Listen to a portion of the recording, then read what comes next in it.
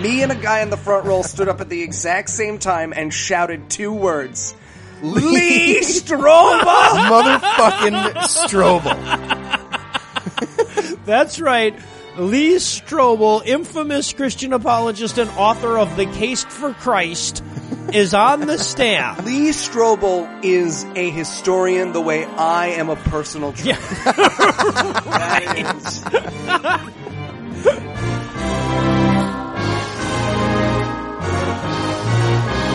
God awful movies.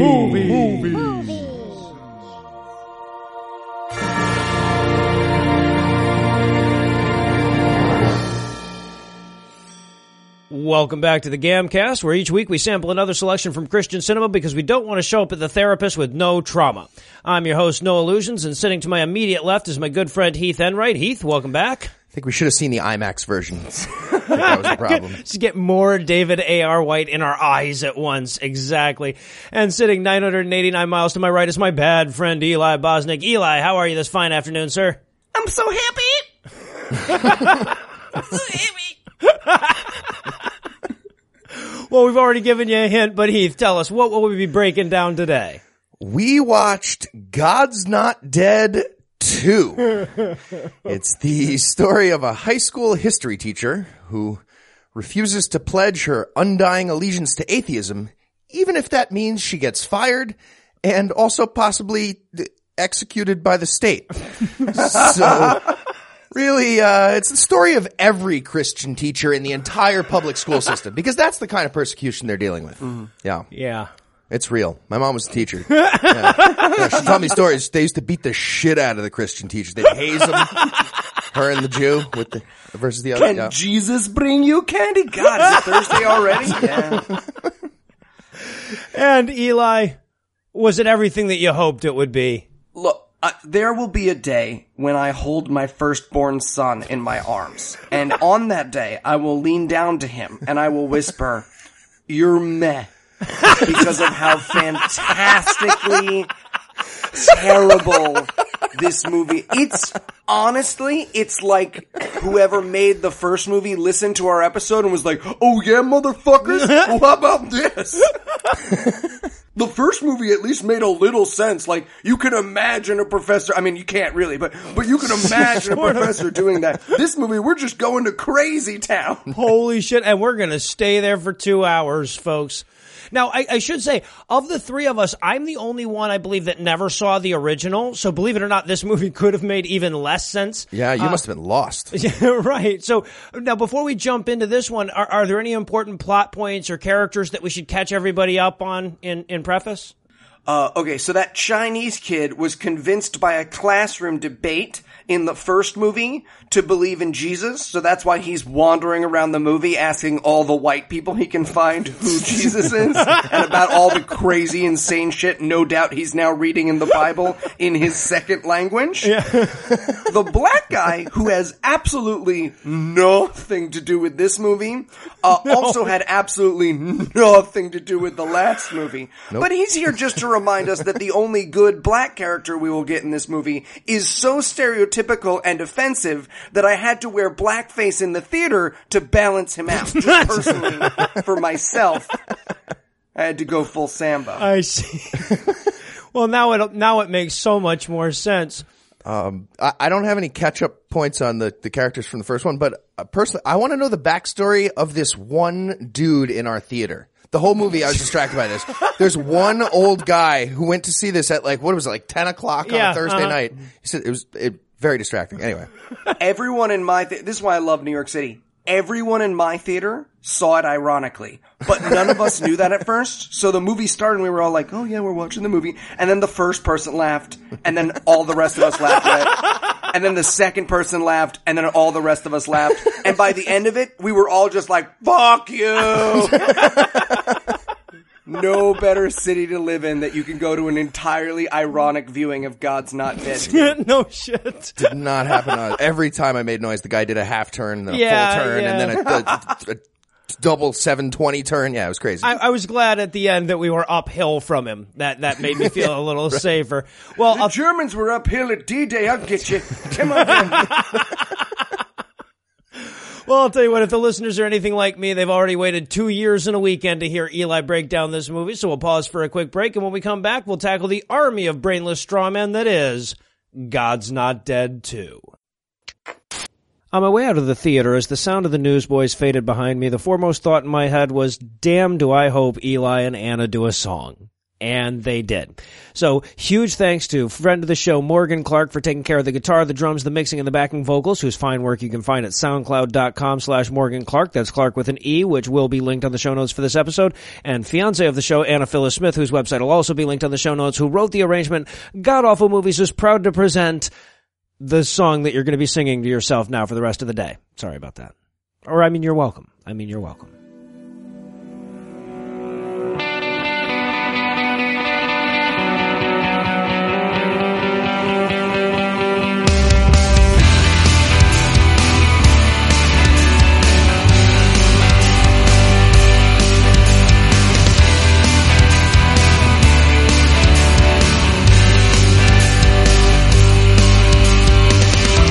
It's more a fantasy than Game of Thrones.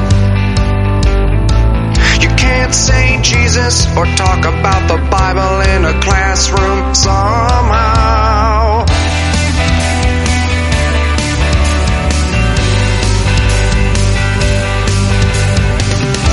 The bad guys are the ACLU. Melissa Joan Hart is supposed to be hot, and so is David O. White. Now I'm lost in these plot lines. What's the deal with this Chinese guy? Oh, God's not dead, he was never alive. He was totally created by morons and liars. God's not dead, he was never alive. In fact, the Declaration conveys misunderstanding. Morons, morons, morons and liars. The girl from school is just a witness now, but all she proves is the point of the other side. Why would you turn in your sermons? Oh my God, it's Lee Strobel. No, God's not dead, he was never alive. What does it matter if Jesus Christ existed? God's not dead, he was never alive. If this movie had a point, I completely fucking missed it. Morons, morons, morons and liars. Morons, let mocking pour and ratings fall. Shake the ground with the sound of your laughter. Let mocking pour and ratings fall. Shake the ground with the sound of your laughter. Let mocking pour and ratings fall. Shake the ground with the sound of your laughter. God's not dead. He was never alive. It's actually a category mistake because God is dead is a sort of a misappropriated quote from Nietzsche, but Nietzsche wasn't addressing God like a guy who was sitting on a throne that we killed with a spear, like it was the end of Golden Compass. It was about the idea of God being no longer useful through Nietzsche's view of the world. So while the idea of God being dead is actually incredibly inappropriate, the idea of Christians not understanding the quote about God being dead is actually incredibly apropos because it's about proving a negative. And that's one of the big problems that comes up when you're talking about these kind of things, is because it's like, I claim that, unicorns unicorns exist. And you say to me, well, I think unicorns do exist or don't exist. And then I say to you, well, okay, you have to prove to me that unicorns don't exist. That's asking me to prove a negative. In the same way, it's asking someone to prove that God is dead. It's impossible, but because you're the one making the claim in the first place, I guess it's really a question of ontology. God's not dead, he was never alive. He was totally created by morons and liars. God's not dead, he was never alive. He was totally created by morons and liars. Morons, morons, morons and liars. Morons, morons, morons and liars.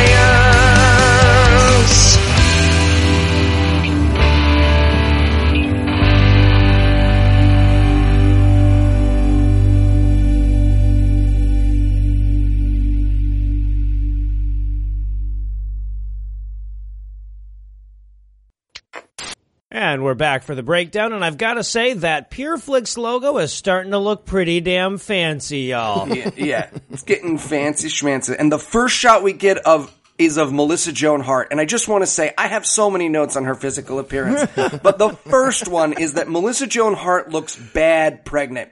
You know that little moment just like when a woman is pregnant and she just can't because there's a baby inside her and they just look like sweat running down a mountainside? That's what Melissa Joan Hart looks like all the time now. That's just her. She wakes up and she goes to sleep just looking like the worst moment in the carrying of a new life. My very first note was, oh my God, she looks like somebody spackled Amy Schumer's shot. Actually, my first note was on the logo. And then 3, 2, 1, Jesus music, and then that, yeah. I thought she kind of looked like she got acupuncture with Botox needles, like her entire body. And she moves like a character from South Park. Like she can't. It's ridiculous. Camera faces her like the moon faces Earth the whole movie. So then we cut to an America Christians montage. We've got sports players praying, American flag, yes. firefighters. Right, and my music note was Eli singing Christian rock, sarcastically. There it is. And I wrote right here, and as they're giving us this little introductory montage, I was like, oh, look, it's too damn many characters. Yes, because we just get a reminder of everyone. We've got Chinese guy from movie 1, David R. White. Oh, he's so clumsy. He's so clumsy. So here's a quick question. Look, this is maybe a little bit further on in the movie, but nothing but terrible shit ever has happened to David R. White. At a certain point, as a believer in an omniscient force, wouldn't he be like, I think God hates me? I keep getting attacked by bears. That's about the only thing we don't see happen to him. Because the very first scene, we see him walking and this woman spills her coffee on him and she just fills David R. White with coffee. She might as well turn him upside down and give him an enema with coffee. That's how she's just like, oh, I'm so sorry, and just like pours for like 36 seconds. Like, do you want to move your hand? Nope, still pouring. Yes. Yeah, so like just to keep everybody up to speed here, we meet Grace, that's Melissa Joan Hart's character. We meet Pastor David, that's David A.R. White. We meet Martin, who is the minority. And we also meet Brooke, who is going to play a pivotal role in this movie. And of course, we meet her heartless atheist parents. Yes. Brooke looks like River Song got stung by a bunch of bees. In case you're wondering for a mental image. Yeah. And her dad immediately establishes himself as a Jewy Jew lawyer, is what I have in my notes. There's quite a few of those in this movie. And when we meet Brooke, she's having a conversation with her parents. Now, we don't get filled in on exactly what they're talking about later, but I'll just spoil it for you. Basically, they're saying, Jesus Christ, daughter, you still moping about that dead brother stuff? It's been months. Yeah, exactly. Yes, we as atheist parents, the moment he died, stopped remembering his name. How many times do we have to tell you nothing happened when your brother died? Nothing happened. Now, be comforted by that. Now, make sure you go to Stanford. Yeah. Nothing more comforting than knowing nothing happens after death. That's why it's so easy for us. And also, she meets her friend outside the house, so she has this thing where her parents are like, go to a good college. And then, again, this movie is going to disprove itself so many times, but for the first time, she's talking to her friend, she goes, it's not like they'll miss me. And then mom immediately pulls up in her car and she's like, hey, have a good day at school. We really care about you and we want you to get into a good school, and drives away. And she's like, see, fucking bitch. Oh, and I want to point this out too. The friend that she meets outside, that is the Duck Dynasty granddaughter. Oh! Yeah, she is The heiress to that fortune. Yes, exactly. Duck whistles. Yeah. Also, fun fact, the only member of that family that still has all her teeth. Oh, I think you might just be taking a guess there, but yes. She's got a couple dozen at least, though, yeah. She's in the lead. No question, Yeah. she's in the lead. And then, so yeah, we meet them, and the atheist parents are bad. And then we cut back to Grace, who is taking care of Gramps because she's a Christian. And Gramps looks like garbage. Usually when they do old people in movies, they make them just look like, wrinkly and spry. But he's got like single beard hair sticking out of his eyeballs. And he just looks Lesions. awful. Yeah, didn't hold up well. And she's bringing him breakfast in bed, but he's not bedridden, we find out. Right. Which makes it very weird. I said, is he bedridden or not? If this is going to turn into old man / flatbread that used to be Sabrina the Teenage Witch porn, I am not into it. Like, I'll jerk off, but I'm not. I just want you to know. This is like I'm just... Well, I thought because we had a guy about Gramps' age that was sharing the theater with us, that this was their way of like making sure the audience had somebody in their demographic to root for. You know, that's how you make somebody like, you're selling this movie to a bunch of 80-year-olds and you're like, yes, I like her. She brings Grandpa food. See, that's what a Christian does instead of just leaving me in this movie theater while they go see Daredevil, Deadpool, Grandpa. Daredevil, Deadpool. They're both blind, aren't they? Both can't see through those masks. I should know. I wore a hood in the 60s. I don't want to talk about it. So Grandpa tells Melissa Joan Hart that he's going to die soon, so she should go find some dick. I guess that's what we're supposed to be getting from this scene. And then she goes to work at the high school. Right, and MJH is a goody two-shoes during trash talk time. And look, I've been in a teacher's lounge. A teacher's lounge is for trash talk, so you can go out there and for the least amount of money humanly possible, still be great and a teacher. And she's like, I don't know, guys. You're being awfully mean about the students. And they're like, suck a dick. Right. Yeah. And I guess we're not supposed to realize this. Or again, maybe it's just because of the demo this movie is pointed towards, but she's the annoying bitch at work that nobody likes. Right. And for good reason. And for good reason, because when somebody's like, oh God, these fucking students, what a pain. She's like, I find difficult students to be a blessing. It's like, fuck you, just fuck Shut off. up, nerd. Just fuck off. This is the place for this. Yeah. We're not on fucking TV here. Yeah. I wrote. This isn't my official statement, Melissa. Right, exactly. I'm eating my lunch in between teaching kids how to read. Can I complain? Well, I think the language guys, fuck you. Fuck you, Melissa Joan Hart. We all have parties and no one invites you. Exactly.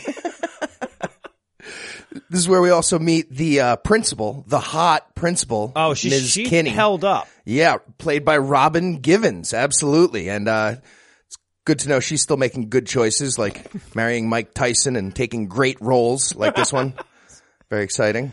So, and then of course we also have to establish that, Melissa Joan Hart is a fun teacher.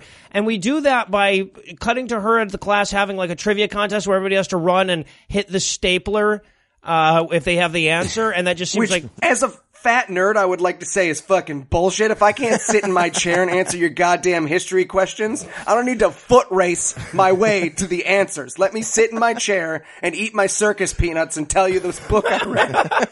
well, and also maybe, when you're outside a gym class, maybe having the kids running towards the fucking projectile thing at top speed isn't the best idea, but you know. Right. Oh, and by the way, her quiz question that you had to run and hit the stapler for, it's, they're setting up the Declaration of Independence as the answer. Yes. And that's because, the Declaration of Independence contains the First Amendment, which this movie is going to be about. So, strong setup.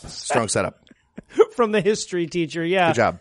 but Brooke is not enjoying Slap the Stapler. No, she's And not. I just want to point out now, and again, look, people can dress however they want, but for someone who's going to spend the rest of the movie being a super judgmental, newly found Christian bitch, maybe I shouldn't be able to see whether or not you have an IUD based on how short your shorts are.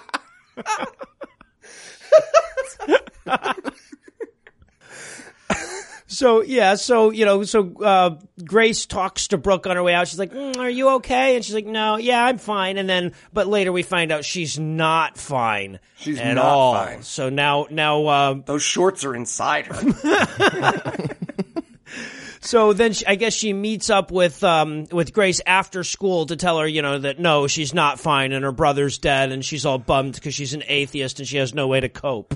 Right. And it's important to note here that this teacher never mentions Charles Darwin anywhere in this conversation. That is going to be critical later from a legal standpoint. Yes. We'll get there. It's going to be the crux of the lawsuit against her. More or less. But I just want to point out that the narrative of this movie is proselytizing to a child who is mourning its older brother. Totally fine. Oh, yeah. That's what the hero does. Yeah. So I wrote in my notes, this movie is already garbage and a bullshit. And she says to her at one point, she goes, "You never let anything get to you. How do you do that?" And she's like, "Jesus." I mean, I'm thinking like the right answer here is, I'm not the one with the dead brother. Right. Like you've never seen me go, I'm a grown up and you're not, but no, Yeah, it was, like an upper middle class white lady who just takes care of her grappa. I don't really I haven't really had any challenges yet. Wait until later in the movie. I lose my shit. It's great. Like, someone tells me I have to like apologize and I just lose it. I like cry and scream. Oh, it's great. Yeah. But now I'm fine and I give the credit to Jesus. Right. You should do that. Meanwhile, Amy's cancer is gone. Now, if you're asking yourself, who's Amy? Great What the question. fuck are you talking about? I'm also asking that question. She's the reporter from movie 1 Okay. who tried to do a jump out interview with Duck Dynasty, found out she had cancer, got dumped by her atheist boyfriend, but then the Christian rock band The Newsboys prayed her cancer away. Yeah. So, And if you're wondering who the Newsboys are, just imagine the phrase weekend pickup artistry class. There you go. Just picture the Newsboys. Isn't that fun? Divorced Dad's Support Group. Look at that. You pictured the Newsboys again. Somehow, even if you picture different people, you still picture the Newsboys. Right. Okay. So for a person coming into this cold, this was the most bizarre shit you could imagine. For a person who's already seen this movie, it was just stupid, I guess. But yeah, Amy's cancer is gone, so she calls the Newsboys to tell them about it. Right. And they're thrilled. Well, the guy's kind of pissed too. He's like, "I told you not to pay for that oncologist. Like, we were praying for you at our That concerts shit. every time." I mean, I guess congrats either way. I guess whatever. Just wasting your money. Waste of money. Well, I was just right because she's talking to the lead singer of the Newsboys or whatever, and I just wrote, "This man's existence is hilarious." So now we cut to Grace having dinner with Gramps, and this is the part of the movie where it became physically difficult not to laugh. Now, eventually I just gave up. Yeah. But this scene was the first one where I really had to hold it in. Because Grace is telling Gramps about Brooke, that poor atheist kid with the dead brother. To which Gramps says, "Well, what did you tell her?" And Grace says, "The truth." She means the made up one. Right, the not fake- the truth, not the truth. Not Like, reality oh, I truth. don't know, Yeah. it's hard to be 16. Bye. I'm gonna not meet with you alone because I'm a grown up and you're a child. Like that's the truth. But she tells her the truth with a capital T. Yes, And yeah. my favorite quote that Grandpa responds is quote, "That's the thing about atheism. It doesn't take away the pain. It just takes away the hope." Yep. Yep. Oh, phenomenal. Quite certain this took several takes. Like, that's the problem with Jews. Cut, it's atheism. Sorry. Atheism. That's the problem with atheist black people. Cut, just atheist. Got it. Okay. We got a good one just for this movie. Remember, he's gonna smile and he does the little catchphrase at the end. You think he's not gonna? Okay, I don't want to spoil it. It's pretty great. Now, I honestly, though, as I'm watching this scene and he throws out that line, I'm thinking to myself, I kind of hope that we look at David A.R. White's work in 40, 50 years the way that we look at like the portrayal of black people in cinema in the 30s and 40s and shit. I kind of hope that this is like the Mickey Rooney of atheism going forward or something. I mean, I'm doing it now. I'm looking at it that way now. Yeah, right. I'm like the guy who saw Breakfast at Tiffany's opening day and was like, that's weird, right? And everyone was like, shut up, you banana oil. Look at that Chinaman go. Also, he says, and this will be repeated several times throughout the movie and is the most terrifying idea that this movie proposes, which is the most basic human right of all is the right to know Jesus. Yep.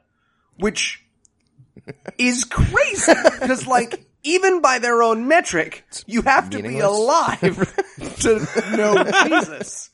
Right? Yes. So, wouldn't by necessity someone have gone, well, I mean, technically it's like life and then knowing Jesus, because you can't technically know Jesus while you're dead. But that will get repeated throughout the movie as though everyone knows it. Yeah. Yeah, but meanwhile, we have to reinforce what a bunch of assholes the atheist parents are. So we cut back to Brooke. The Salvation Army is there to pick up all of her dead brother's stuff. They're not keeping any of it for any sentimental reasons or whatever. Just get all his dead shit out of here. It's taking up space. And these extras cannot do anything. How do you lift up a box unconvincingly? Left foot, right foot, bend down, take a bite. No, don't take a bite of the box. They're all in stony silence. It's like a bad sci-fi TV special where everyone's been turned into a robot. And by the way, when the Salvation Army truck first drives up, this was the moment when I first laughed audibly by accident. Its slogan pulls perfectly into the frame. Yes. Doing the most good. All of a sudden a tooth sparkles. Ding! It was ridiculous. So that was the first time I couldn't really contain myself laughing. And then, like you said, they're taking away all the dead kids' stuff, and this sister's just sitting there doing nothing. Well, of course, she was busy sadly thinking about Jesus during this whole thing. Of course, the message that we're supposed to be getting from this scene is Brooke's atheism can't help her now. Right. That's why Christians are never sad when people die. That's right. But they just high-five and walk away from the grave. Right. But that's okay, because an old lady who somehow hit a Kickstarter goal to get a line comes in and she's like, hey, I found your brother's Bible. He was a secret Christian. Bye-bye.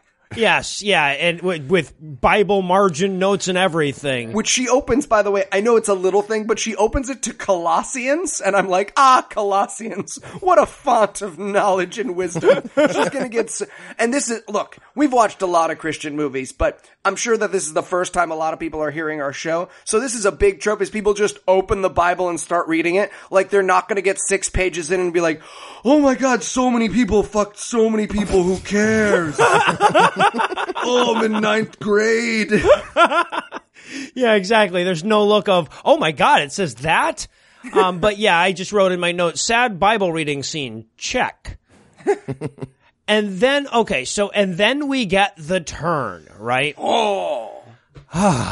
And this is, so we cut to the classroom, and we learn that, okay, so this is how little this movie knows. We learned that Gandhi invented nonviolent protest. Yes, that he did.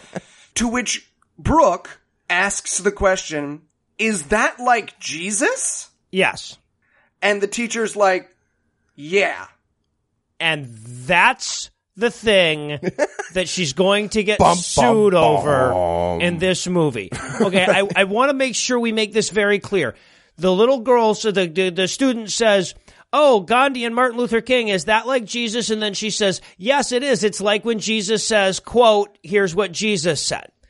Right. That is what they, and my notes at this point, like for like 4 pages is just, do they really think that's what pisses us off? Oh my God, they really think that's what pisses it off. I can't believe they really think that this is what pisses us off. This isn't what pisses us off. Yeah, this is exactly how we would want Christian teachers to handle that situation. Yes. Exactly.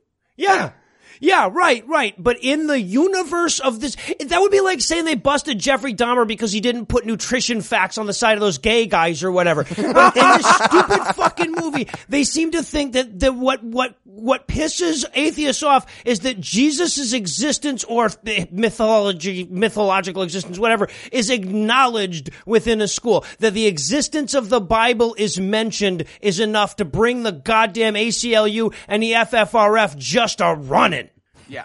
Also, just quick note, the ACLU is the bad guys of this movie. They would totally defend this character. Yes, if anyone, yes. They would be like, oh no, you're totally allowed to do that. So just for the record, the bad guys in this film are the ones who would represent these people in real life for free and constantly have to. Right. But in this movie, goddammit, as soon as she says the J word, there's some atheist kid texting under his desk. Also, as if this movie couldn't make any less sense than it already does, that atheist kid who texts his parents apparently, hey mom and dad, teacher's talking about Jesus in class, help. That kid never gets mentioned. No. The parents of Brooke decide to be the one, not the atheist kid who sent the text, the parents of Brooke. Yeah. Not the parents who make the complaint. They're the ones who are eventually going to press the lawsuit. They apparently never hear about this until the ACLU just picks what I can assume is a random student who asks the question. How about that one? It was alphabetically. There was no Allens or Adams in the class, so they went straight with to Bueller. Book. Also, there's a great moment in the class where she's talking about how Jesus and Gandhi are the same person. Not true, by the way, but that's fine. And then the straw man of the student argument is, well then how come they both died, teach? Oh! Well, I also love to, I would have loved to have been in that class so I could have, raised my hand and said, yeah, but didn't Jesus, whip people and shit? I mean, that doesn't strike me as, the running the money changers out of temple doesn't strike me as nonviolent. And what the fuck did that olive tree ever do? Gandhi fucked, teenage girls and kept insisting on giving them enemas even when they begged him to stop. And then there would be silence and she'd be like, so, moving on. Books, right? Let's talk about people that weren't crazy. Martin Luther King fucked around on his wife a lot. I know. We're going to talk about something else. Meanwhile, of course, we have to cut back to David A.R. White because he produced this thing, so God damn it, he's getting some screen time. And he meets up with Martin, who has some questions for him about God. 147. And this is supposed to be comedic. And so here's the thing.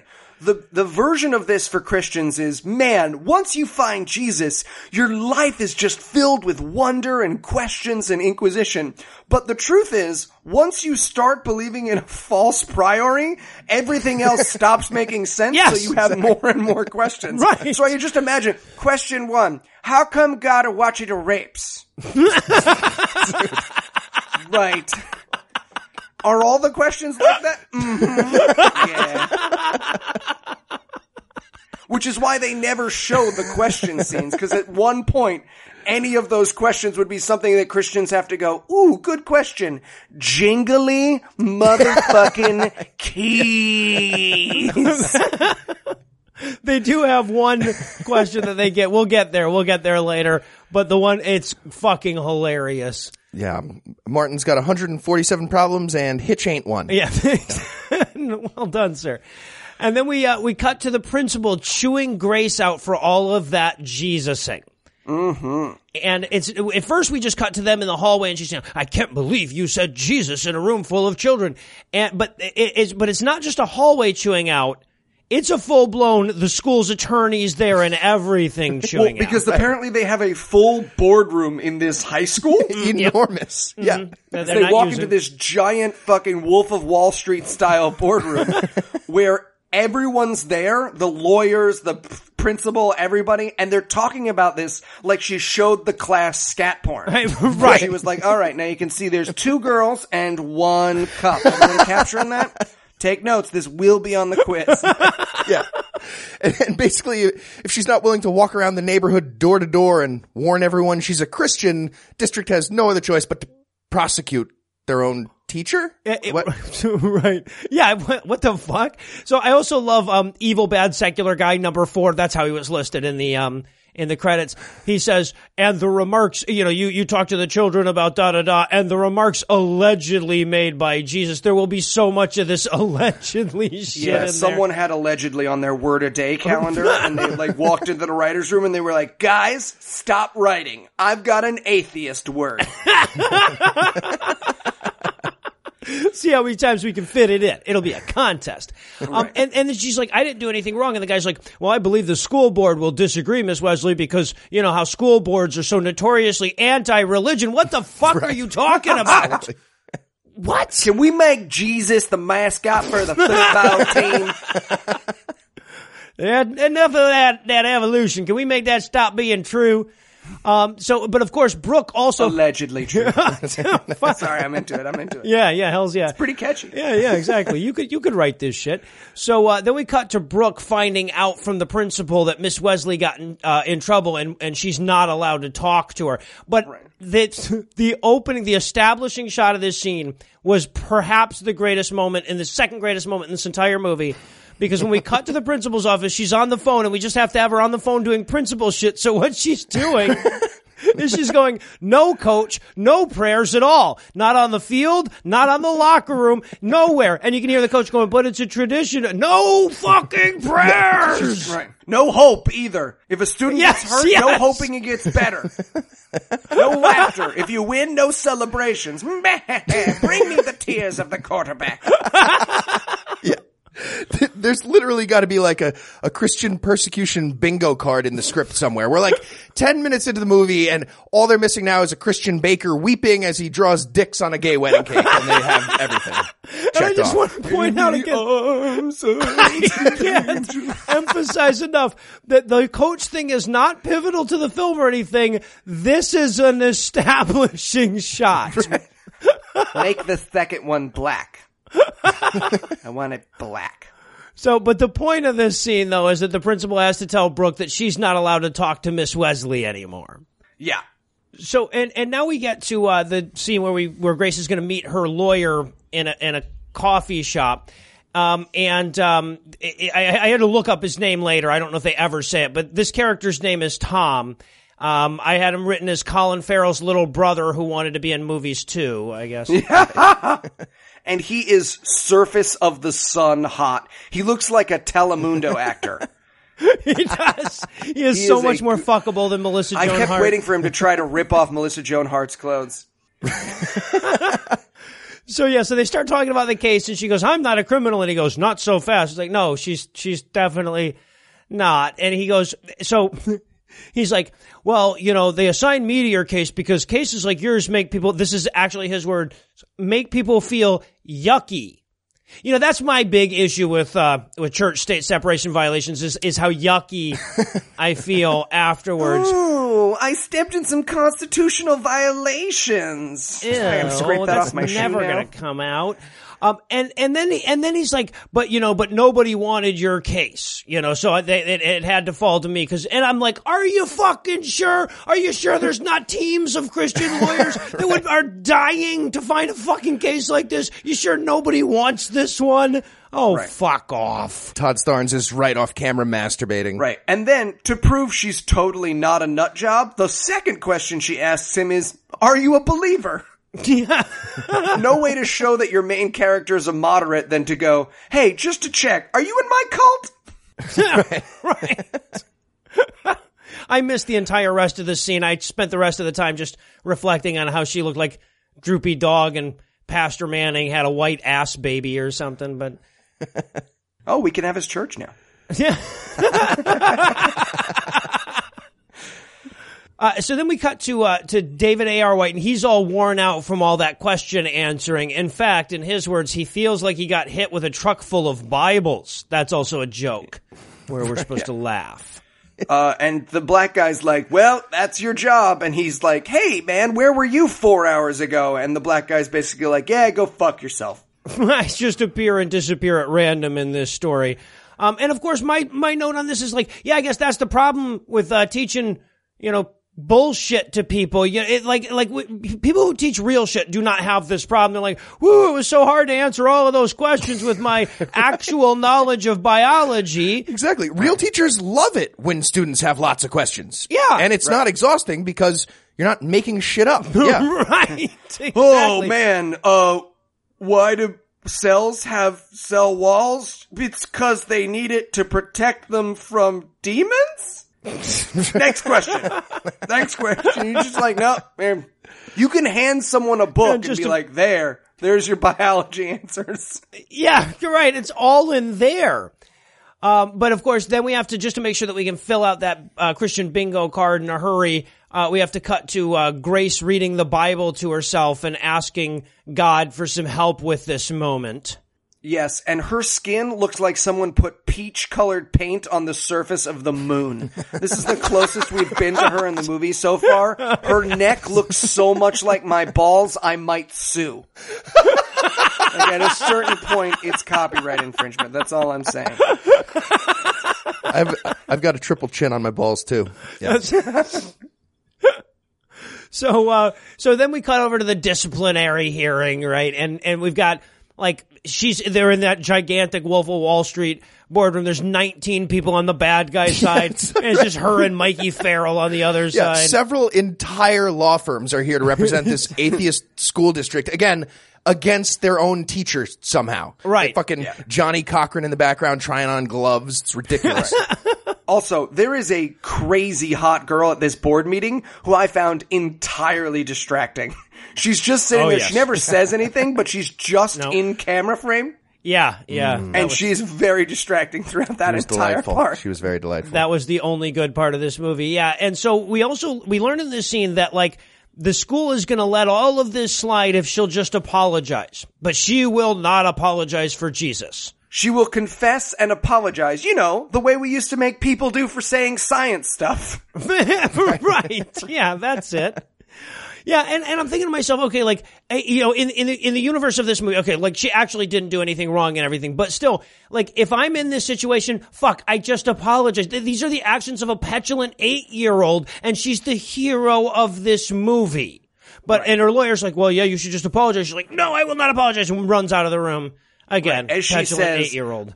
I would rather stand with God and be judged by the world than stand with the world and be judged by God. Or as my daddy used to say, if you go through life and all you meet is assholes, everyone you meet is an asshole? Yeah. I'd rather be an asshole with a God than a God with an asshole. Wait. It's better to stand with God. I'd rather sit with an atheist. Fuck. Line? No. Yeah, and she also says, of course, I'm not going to be afraid to say Jesus. So now the evil, bad, secular guys on the other side are like, oh, Jesus, how are we going to get out of this? To which one of them suggests that we'll leave it to the dun, dun, dun, ACLU. Yeah, right. And they might as well go, Exactly. And this is the second time one of our movies got this wrong. Eli, you already mentioned this. The ACLU would be representing the teacher here if this happened. Yes. There's no civil liberty called never hearing the word Jesus. That's not a thing. So, Christians, if you accidentally stumbled on this podcast, first of all, apologies for the language. Second of all, the one you want in your movie is the FFRF. Yes. We're the quote-unquote bad guys. The FFRF.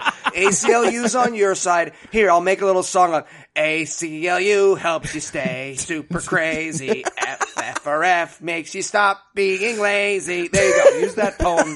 You got it forever now. But in this movie, the ACLU is out for blood. They have sharpened a stick at both ends, and they're coming after Sabrina. In fact, they've been dreaming of a case like this. That's what? That would be like dreaming about fucking your own wife. Are you kidding me? Are you how do they not know that, like, real shit happens in the real fucking world, that the ACLU does that? Like, anywho. I have nowhere to go with this because I need all of that for later in the movie. So then we meet the evil ACLU lawyer played by Ray Wise, and I gotta say, played to the hilt by Ray Wise. yeah. They gave him everything but a patch over his goddamn eye. They were like, basically, you know how they say that like Christopher Guest gives everyone those one sentence character things and they make it up from there? I feel like Ray Wise got a character thing that just said Emperor Palpatine and he was like, got it, I'm good. I'm ready to go. I know what I'm doing. And of course he has his assistant, Dewey McGlasses, who Yes. will only be there to be like, yes. So, and I love that. Okay, so this scene is the ACLU lawyer trying to talk Brooke's parents into suing the school for the teacher saying Jesus. And this is the most, like, okay, the movie's just gonna go downhill in realism from here, so I can't say this is like the most bizarre shit. But at the moment, this is the most bizarre shit. Because he's saying stuff like, he's going like, oh, you want your kid to get into an Ivy League school? Well, no Ivy League school can resist a girl whose parents sued their school.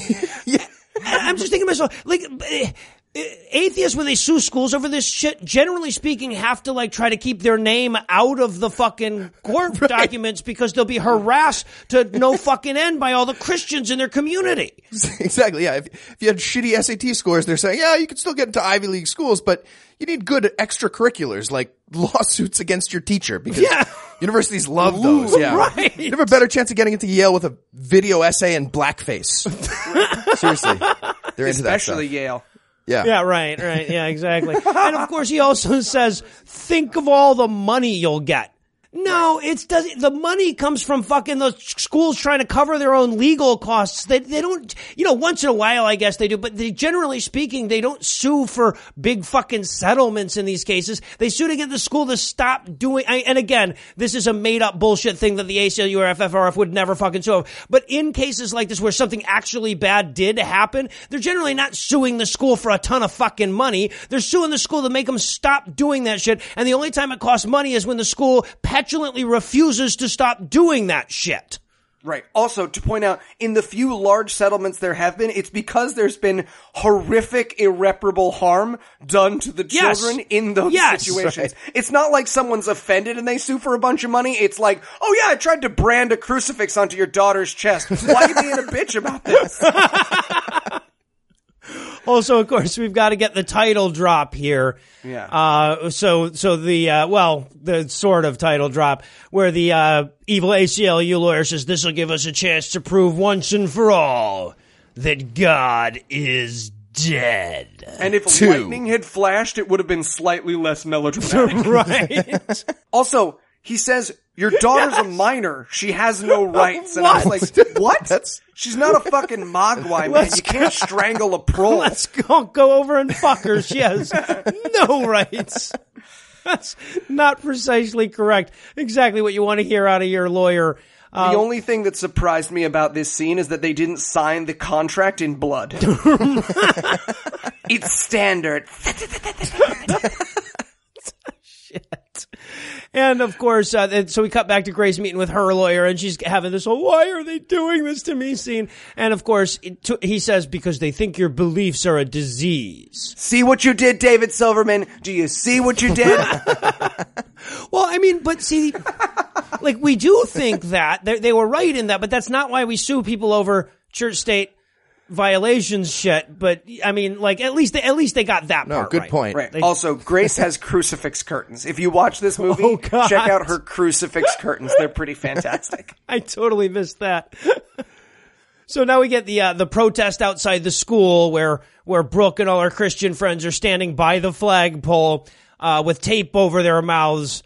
And I've got to say that girl with the tape over her mouth gave me many, many illegal thoughts, but we'll move beyond that. And we'll just focus on my note here, which was angry mob of Christians, the good guys in this movie. Yep. Yeah, right. I just wrote, please tell me Pussy Riot shows up to fight the Christian mob. That would be awesome. Nope, they don't. And then, of course, because there's just so goddamn many characters we're trying to keep track of in this movie, we have to cut to David A.R. White, and he's got jury duty, and he's all bummed about it. And token black guy is saying, like, but you should take this seriously. This is your civic duty, and Yes. yeah. Also, just crazy moment that this movie, like, cause you're adults. Like, I get you're Christians, but you're fucking adults. He goes, there's 300 people called. The chances of getting called are better than getting hit by lightning. And it's like 1 in 300 is not the chance of being hit by lightning. I wrote, like, I bet he got that from the guy who calculated the tornado putting together the 747 thing. But that was the same mathematician that they used. I'll bet you 300 times you don't get struck by lightning. Right. Deal. I'm going to make so much money. Start praying. So then we cut to the big jury selection But I want scene. 300 to 1 odds. That way I'll break even. So then we cut to the big jury selection scene, which is going to take up a sizable chunk of this movie. Also, tiny moment, but the guy from the jury video that David R. White plays is the bailiff at the trial. Oh, is he? Yes. Really? So I was like, oh, look at that. That's the guy from the jury video. Awesome. And I love, too, in this jury selection scene, basically, Tom the lawyer starts the scene off apologizing for how long it's going to be. He's like, yeah, this is going to take a really long time, but it's really important and stuff. So then we get them voir direing the potential jurists. And it's fucking hilarious because it's like, you know, the jurist will have to say something that would scare the Christian, and then the other one will have to say something that'll scare the atheist. So they're saying, like, what's your favorite TV show? Pretty Little Liars. The Christians are like, fuck that chick. The other guy's like, Duck Dynasty. The atheists are like, fuck that guy. So that's what they came up with, by the way. And the ACLU guys refusing people with, like, Purple Hearts and Nobel Prizes at the same time. He says, we don't want, that guy looks like a Marine. We don't want no Marines on the jury. We're atheists. We hate the troops. Yeah, exactly. There are no atheists in foxholes. Except for Matt Dillahunty and Kurt Vonnegut and Ernest Hemingway and the guy who caught Heinrich Himmler. Oh, and that senator who has the Medal of Honor. Okay, so there's a couple, but it doesn't matter. We don't like the troops. That's the point is we don't like the troops. Yeah. And by the way, quick tip, if you want to make Christianity look good, don't play up the psychics and Duck Dynasty fans. Just right around that as best you can. Just a tip. Yeah, and now of course we have to have the whole bit where he doesn't want the Marine on his jury so that he doesn't have any preemptory strikes left when we get to banana-headed Owen Wilson and he wants to fucking strike him just for being a Christian. Yeah, David A.R. White looks like Muttley went deep sea fishing. Cartoon dog.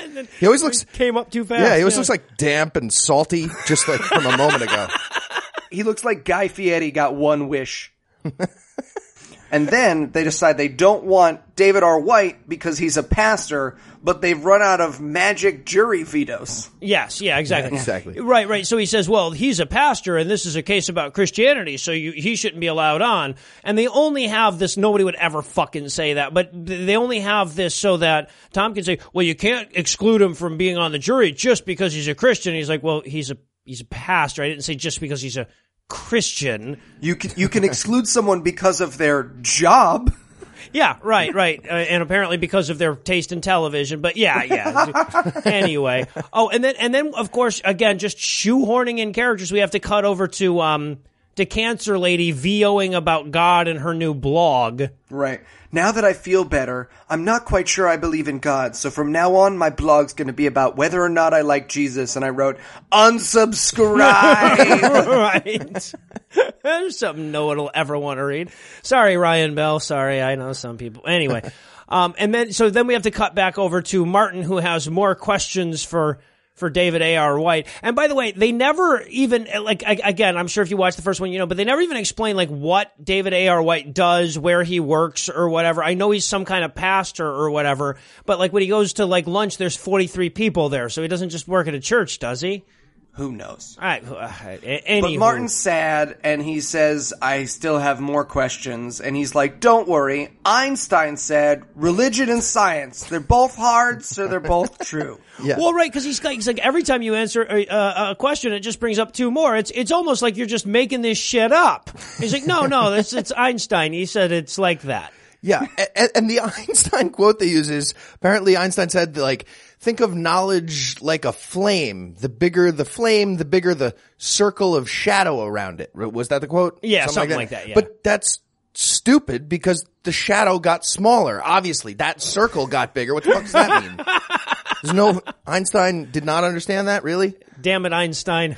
Yeah. You keep fucking us up in these movies with all your Jesus talk. And by the way, Martin's question in my notes anyway was, why are there still monkeys? Well, and that's... And exactly, Martin, exactly. Well, and that's the thing. Okay, so like we keep setting up this Martin has all of these questions, but then when we finally get Martin asking a question, he says, well, it says in the book that I have to do unto others as I'd have them do unto me. How can I do that at all times? And I'm like, that's your fucking question. You don't, not the mustard seed thing, not why did Jesus kill that poor tree? But your question is, how do I apply the golden rule? Are you fucking kidding me? It's like the only thing in the Bible that's reasonable. Yeah, exactly. Exactly. The one sentence that you can say where the Christians are going like, oh, I could be answering that question, not her.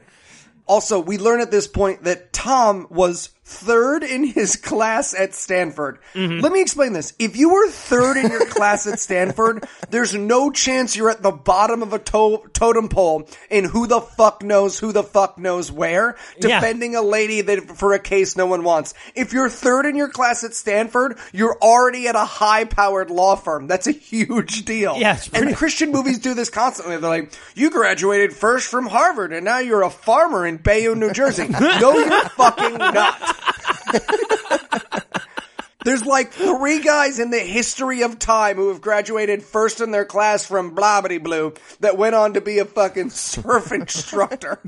Right. Oh shit. And then we jump right into the trial here. Right. Judge Winston Zeddemore presiding. Right. But by the way, did you guys catch what the charge is in this case that the movie's about? No. Is it a criminal trial? Is it a civil? Who versus whom? Anything? No? No. I have no idea. Oh, okay. I thought they said it because I wondered that the entire They did not. What law? Right. Even at the end when they're like, do you find guilty or not guilty of the thing? I mean, they never, even though they show TV people talking about it, no one ever says what she's being charged with. Yeah. And I saw a great meme after this came out that showed Winston Zeddemore as the judge that just says, if there's a steady paycheck in it, I'll believe anything you say. That was pretty goddamn good. So then we get the ACLU guy's opening statement, which, you know, again, like you have to keep setting aside that the thing that they're suing him about in the movie is just complete nonsense and have to think about it like as though it was a real lawsuit where she had really done something wrong. And in that case, this is actually a fairly good opening statement where he reminds them like, hey guys, remember, Christianity's not on trial, faith isn't on trial, whether or not you can, you know, proselytize to children is on trial. But he does say, Christianity is not on trial, even though my opponent will tell you that it is. And I'm like, I'm pretty sure they don't call each other opponents. Even though that asshole over there is going to tell you. He also says any 4th grader knows about the separation of church and state. And as someone who's helped raise a 4th grader, they do not know about the church and state. They know about Doc McStuffins. Is there an episode of Doc McStuffins about the separation of church and state? Most adults do not know what the First Amendment is in this country. What are they talking about? Right. And I also love the way he spits out the word separation of church and state like he's describing his mother's labia. And again, we get the allegedly thing. He's going like, she talked about the alleged words that were allegedly attributed to the alleged Jesus that allegedly, he actually says Jesus that allegedly lived back 2,000 years ago. Make sure he doesn't want to get sued for saying Jesus lived 2,000 years ago. Oh, yeah, I gotcha. Yeah. He also declares, these parents are offended. And I love that. Like, that's what it is. It's just offended parents being like, oh my Lord, they tried to brand my child. How uncouth. Baptizing my child on a football field, I say. He then says, quote, if someone asked me a question about the Quran and I had the answer, wouldn't that mean I thought Islam was superior to all other religions? And I gotta tell you, as someone who could be asked a question about the Quran right, and have the answer, does not mean I would think it's superior to other religions. Yeah. And it's a great opening statement. A great point he's making here. Christian parents would absolutely go ballistic if a teacher started quoting Muhammad and the Quran in class. Yes, absolutely. Well, like, right. You just lost the movie to yourself. Well, that's the thing is, like, how interesting that the movie chose to suggest the idea of reading a Quran to students in school, because if she had done the same, again, what she did was perfectly legal. And so if she had done the same thing with the Quran, that too would have been perfectly legal. But everybody watching this movie would have freaked the fuck out and gone and killed a brown person if they'd seen that. Right. You can't trace the word for peace. This is the group that they name at the end of the movie as the good guys are the ones who sued for tracing the word peace in Muslim. They used Muslim. They made my baby go Tyler's. And meanwhile, by the way, the red-haired lady is still in the movie too, with the blog or something. And she took a Pilates class between the two movies. That's really what she wants you to know. Gave up breads. Yeah, so like, and basically, like, the only reason again, no reason that she's in this fucking movie, but she shows up in this scene because her niece, who is the Duck Dynasty girl or whatever, is sending her the cell phone video of the protest at the school where the girl's not being allowed to protest because of blah, blah, blah. And she's like, oh yeah, I'd love to meet with your underage friend against her parents' will, about this ongoing legal case. Alone. I'm a member of the press. I mean, she's got a blog. Well, so yeah, there's that. And then, of course, we get Tom the lawyer's opening statement. Yes. And it starts with that same fucking trope about how the words separation of church and state are nowhere to be found in the Constitution or the Declaration of Independence. You know, like, I'm sorry, but like, the fact that I'm not allowed to juice my noodle into your socks while you sleep is also not in the Constitution or the Declaration of Independence. And I really want to, Jesse Metcalf. I really want to. Right, but Ray Wise and his legal team are tearing through their paperwork at this point looking for that phrase. Yellow pads flying everywhere. Are you sure it's not in there? Check it again. Check it again. You know, the S's looks like F's. Oh, but here's the crazy thing. He brings that up, and that's where the argument's supposed to stop. But then he says the second sentence, which is, it's not in the Constitution. It's something Thomas Jefferson said. Wait, sorry, did I say that? No, that's their job. When he was trying to explain what the Constitution meant, yes. Shit. Well, I should have just stopped it. It's not in the Constitution. I shouldn't have explained that the guy who wrote the Constitution was clarifying it. Fuck. Oh, yeah. So apparently the problem is all the judicial precedent since 1878. Right.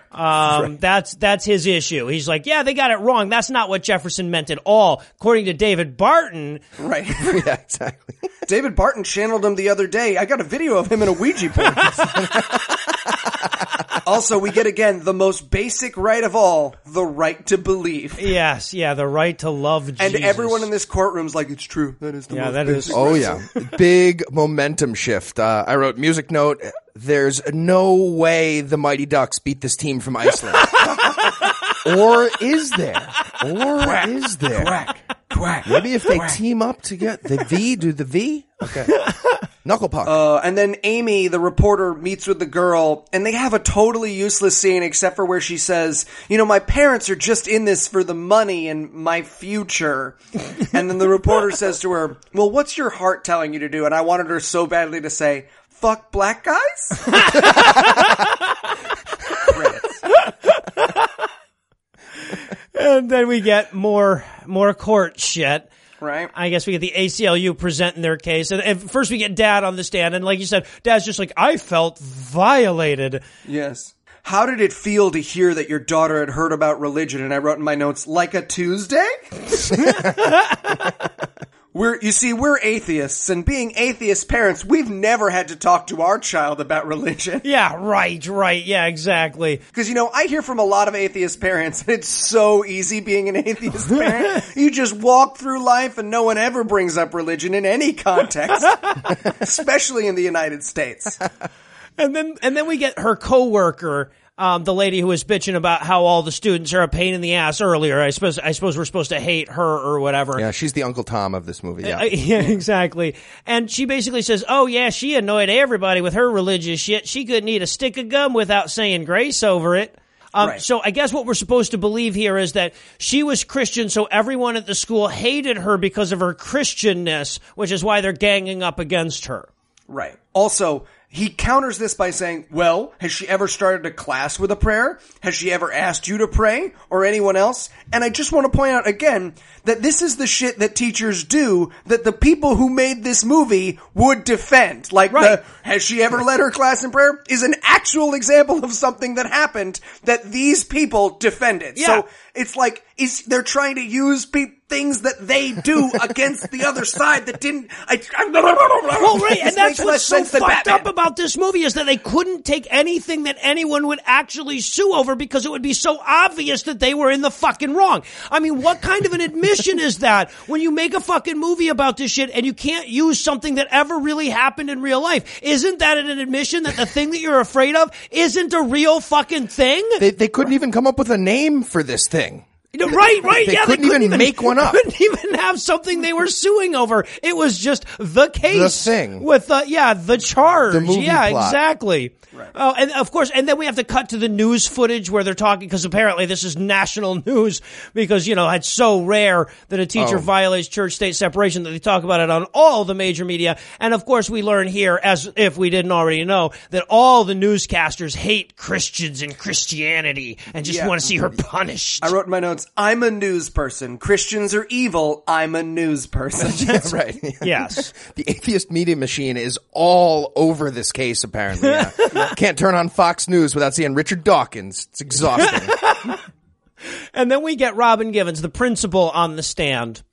And this is phenomenally stupid. Okay, so first of all, Tom the lawyer starts questioning her by saying, I noticed that your school is called Martin Luther King High School, not Reverend Martin Luther King High School. Why is that? Like, the principal names the school? Right. What the fuck kind of universe is this? Oh, why is it called that? Because I was not in charge of naming the school. Is it because I'm the only black person at the school that you assumed I named? I figured they just let you pick every year and they got a new one. Question, are you Michelle Obama?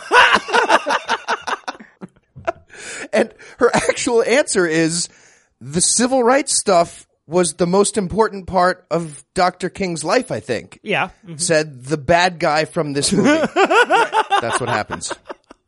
But see, I think Tom's argument is MLK loved Jesus, black woman. Why don't you? Yeah. Right. I wrote, objection, white person lecturing a black person on MLK. Yeah, right. That has to be against some kind of rule somehow. Black judge is like, no, I'm going to allow it. I want to see where he's going with this MLK questioning of the black lady. I wrote in my notes, Dr. King also cheated on his wife a shit ton. Are you going to use that to defend someone in an adultery trial? Right. Is it or is not true that he fucked a bunch of people the CIA blackmailed him with the pictures of? I rest my case. Apparently, yeah. Well, and also, again, okay, so he starts saying, well, have you ever read Letters from Birmingham Jail? Well, of course I have. I'm black and I'm a person. So, and he's like, well, he said this Jesus-y stuff right here. And what about this Jesus-y stuff? Would you let, Miss Wesley, would you let Grace talk about that in school? And she says, oh, no, that would be too controversial. Again, is that what they think? Do they think that we're not allowed to say that Martin Luther King was Christian? Right. And next we're going to talk about Martin Luther King, who, was just a guy who was black. He accepted evolution. It. Oh, and of course he's got to do he starts to walk away and he goes, oh, one last question. Yeah, and the one old guy in the theater loved the Columbo thing. Loved it. He went nuts. There's a Columbo Matlock! This was the first time I believe that Heath just gave up and laughed out loud, and I was like, oh good, he did it first. Yeah. So, and his last question is, he's like, oh, I noticed that at the beginning of the school year you did a big whole thing about diversity, huh? I guess it's as long as it's not Christian diversity. To which I wrote, oh, it's the All Lives Matter legal defense. Yes, exactly. How clear. I mean, I'm yelling objection at this fucking point. At this point, we got a shot of Melissa Joan Hart, and I just thought to myself, she looks like the girl who turned into a blueberry from Willy Wonka, just decided to live with it.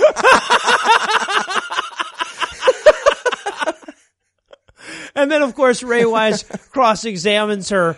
And he does the one last question thing too. Yeah, he did. He goes, basically, did you also do a bunch of blatantly illegal things that haven't been mentioned yet? Yes. That's his one last question. She kicks the dirt. Yeah. No, did she also take donations for her church in her classroom? Yeah, she did that. So, yeah, once again, the movie loses it to itself again. Did she sacrifice a pig to Lucifer? Right! That's what she did. Yes, that's not what we're suing her over, but We're now suing that you her over mentioned the it. right to Jesus exist. Who the fuck knows? Right. Is it true that she looks like an alternate universe Louis C.K. where he's a girl? It is, Your Honor. It is. It's the wig that threw me off. It was probably Louis playing the part. And then, of course, we have to, again, shoehorn red-haired lady into this movie. So she sees Melissa Joan Hart after court, and she's like, they want to destroy you, and not just financially. I'm like, what else?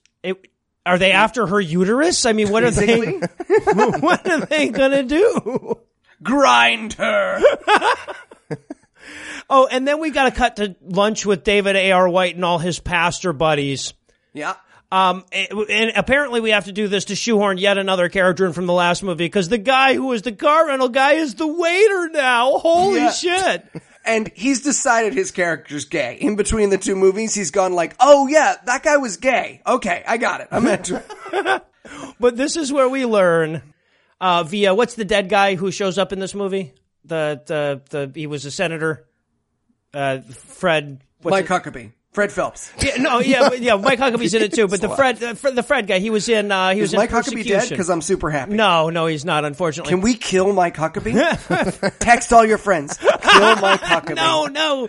We're gonna get in some trouble out of that one. Fred Thompson is his name, I think. He was a senator from Tennessee or whatever. Anyway, he died right after they filmed this. I think he was supposed to have more of a part in the movie. He just shows up for this one scene. He shows up, and in the words of the immortal Andrew Jackson, gentlemen, I don't want to spoil your brunch. Right.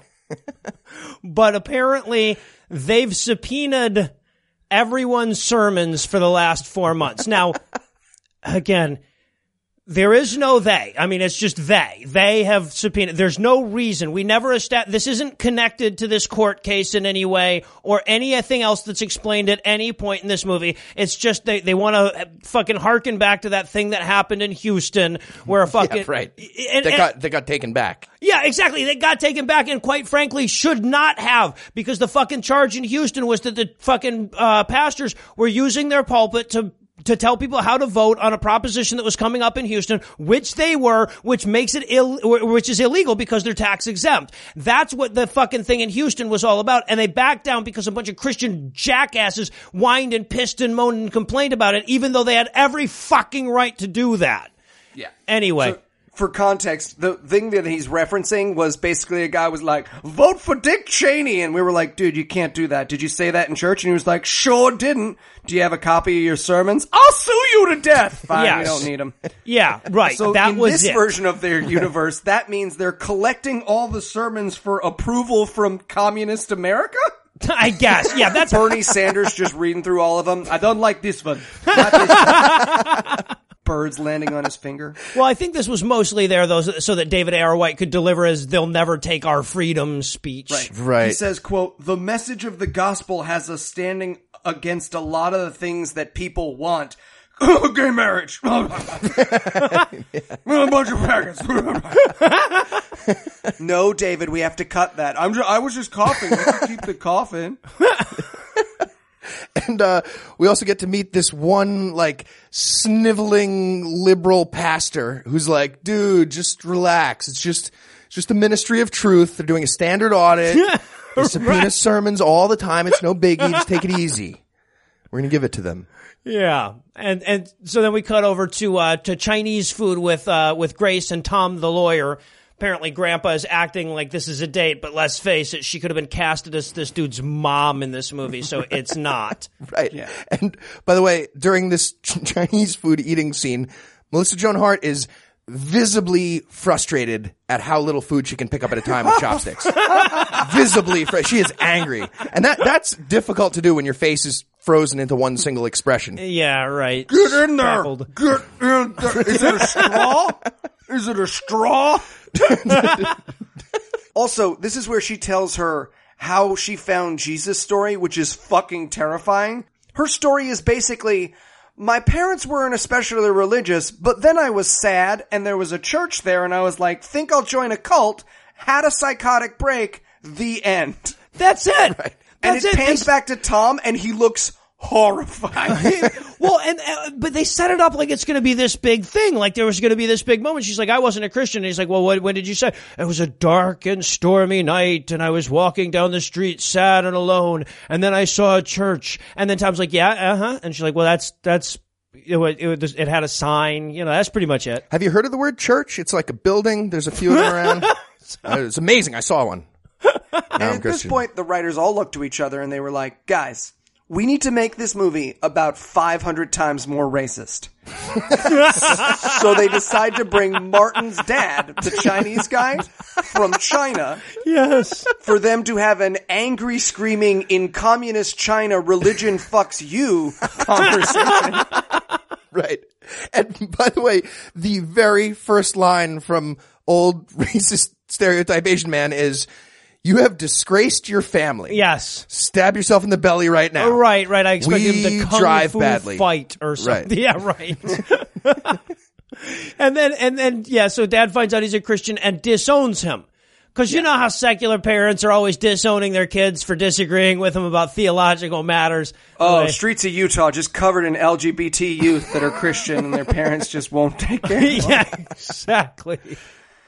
So of course Martin goes to church to get over the dad stuff, and they actually have this Chinese kid singing a hymn on the piano, and I just wrote, they're baiting us. Right. I'm not going there. He goes to the piano, and I wrote in my notes, if he says "me so Ronry," I'm back in. I will buy a dozen copies of this movie.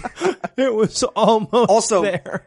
This movie's pretty well made as far as movies go, but one part of this movie that's fucking insane is there's piano playing over him playing the piano at this point in this movie. Yeah, the soundtrack was the big, like from a filmmaking perspective, if you take out the acting and the writing, the soundtrack was probably the weakest point in this film. And of course, the reason that we have this scene is so that we can find out that Brooke was there at the church the whole time and heard him, and now she has questions for him.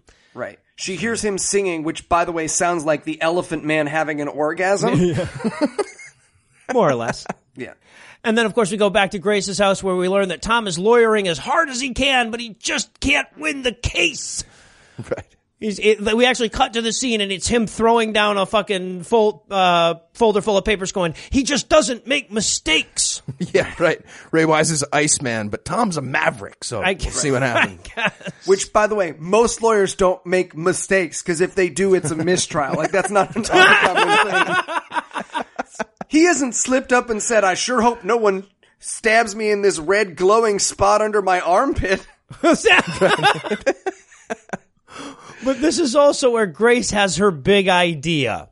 Yes. She says, what if we can just prove that Jesus is a real guy? Then it'll all be about history and not about religion.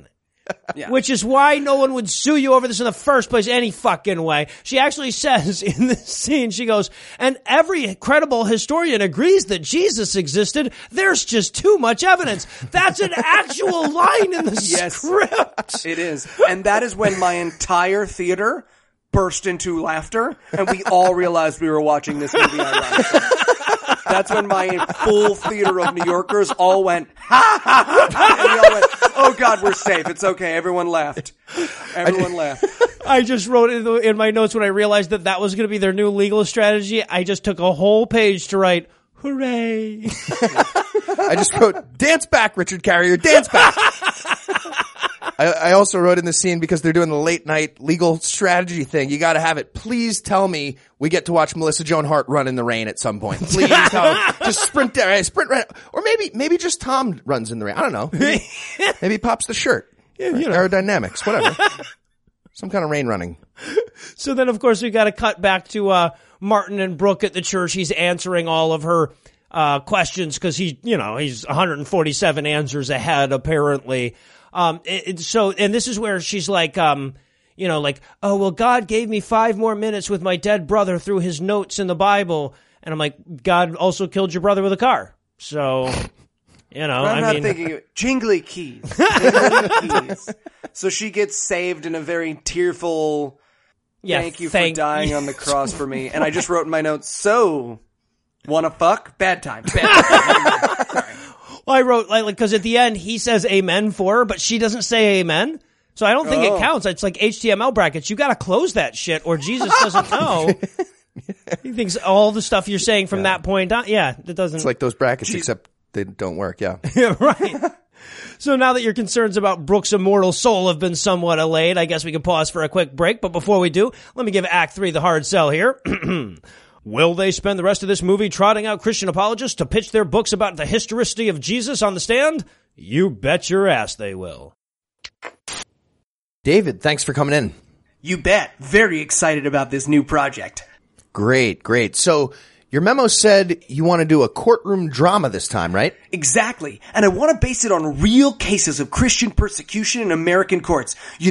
Bunch of gritty realism. Right. Well, this is Ed. He's our chief script consultant for legal matters, and we had him look into that. So, Ed, what do you have for us?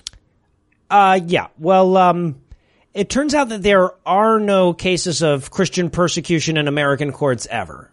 Ever? Ever. I'm sorry, friend. I find that hard to believe. That's because you live in a bubble, right? You live in an imaginary universe that insulates itself with pretend museums, pretend scientific journals, and pretend legal precedents. That may or may not be true. Well, what about those evil Satan lawyers, the whatchamacallem, with the Jew at the front? The FFRF. Them. Yeah. They're taking Christians to court all the time, right? Well, yes, but taking to court and persecuting are radically different things. I'm not sure I believe you, but for the sake of argument, let's pretend I do. What kind of things does the FFRF do? Let's see. Here's a case where they sent a school a letter because the football coach was doing mass baptisms with his player on the field. See, that's persecution, right? Because everyone needed to get a baptism. Mm-hmm. Yeah. No, he was clearly violating the law. Wait. How so? What he was doing is against the law. I see. Let's see. I got another one here. Here's one where they stopped a Christian group in Texas from distributing Bibles in public schools. See, bam, there, persecution. The Bible is our book, and we wanted, and they said no. He's got you there, Ed. You got to admit. Well, no, he doesn't, because again, that's blatantly illegal. Wait, why? What do you? I mean, would you want, say, Muslim groups giving your kids Qurans or Satanists giving your kids Lucifer coloring books? No, they can't. No, I'm not okay. Of course not. Right. Now, do you see how that's kind of the same thing? I do not. Not at all. What are you talking about? Never mind. All right. Well, what about this Alabama primary school? The teacher was literally leading her students in prayer, and they stopped that. Is that also persecution? Yes. Yep. And yeah, obviously. What about this coach who would punish his players by making them copy Bible verses? That's also persecution? Yes, positive. Yeah, yes. Straight up lion feed. Okay, all right. What about this Louisiana teacher that told her students that the Bible was 100% true? It is. Okay. And then she told her Buddhist students that their faith was stupid and that they should convert to Christianity. I mean, Buddhism is stupid. They sit in chairs and stuff. Should convert to Christianity. What do you? And then when the parents complained, the school administrator suggested that the family consider moving out of the Bible Belt. I mean, that's good suggestion. That's being back neighborly. to where they came from. Yeah, that'd be a good idea.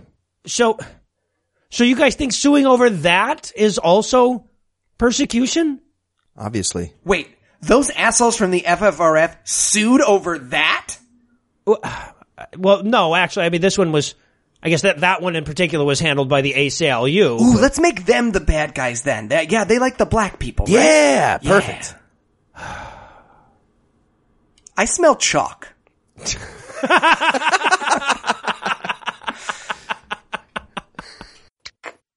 And we're back for the, if you can believe this, least plausible third of the film.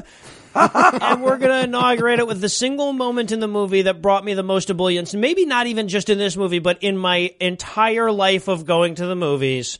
And I have an incredible moment. I stood up at the exact same time. I don't know who this guy is, but we're soulmates. Me and a guy in the front row stood up at the exact same time and shouted 2 words.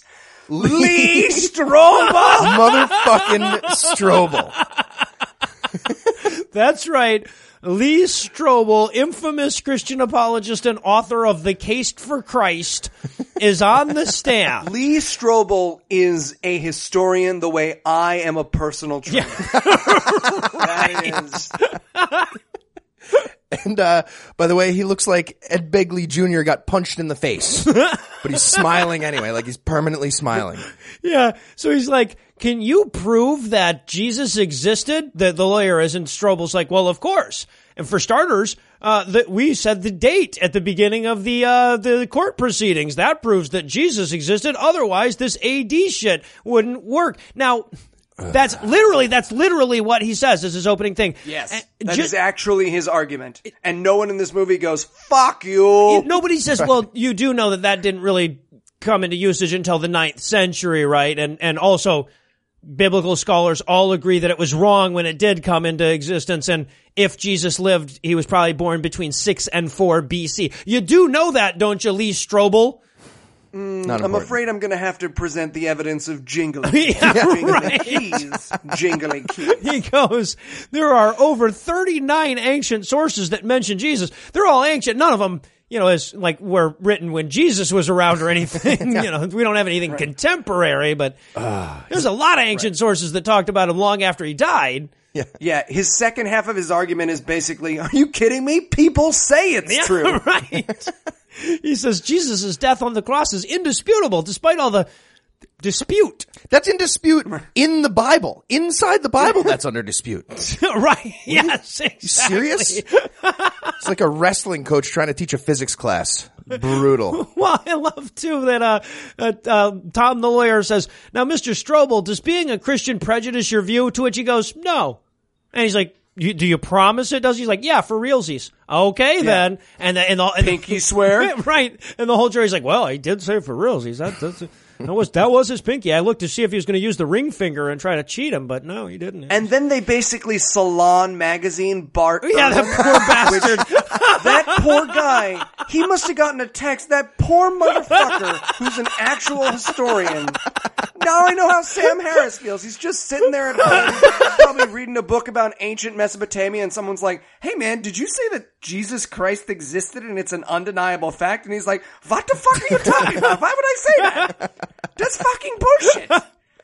I don't know. There's like a movie all over America right now that says you did. Oh, fuck. Now, for the record, Bart Ehrman does say that Jesus was a historical character. Of course, he also says a whole bunch of shit Mr. Strobel wouldn't care much for. So right. He says Jesus was a historical character, like fucking, like there was a guy named Yeshua. He's right. Not like there was an apocalyptic preacher named Yeshua who was a dangerous motherfucker that was rightly executed by the people that we would probably execute someone for the same thing now, or at least throw his ass in jail or whatever, kind of a thing. But yes, Bart Ehrman gets a name drop there. And I love, he says, even agnostic historian Bart Ehrman agrees that Jesus existed. Yeah, they introduce him as the agnostic historian as opposed to all those Gnostic historians out there. Right. Much more credible now. Good.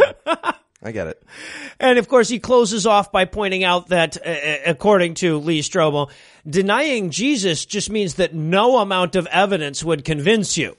Other than, maybe a single contemporary source of shred of archaeological evidence could, if you wanted a bunch of bullshit or something. But I love the fact that no one in the movie goes, okay, this is not at all what we were talking about at the beginning of this case. We really should have defined the charges at some point or something. And earlier in the movie, the ACLU lawyer is like, objection, leading the witness, but here he's not like, objection, what the fuck are you talking about?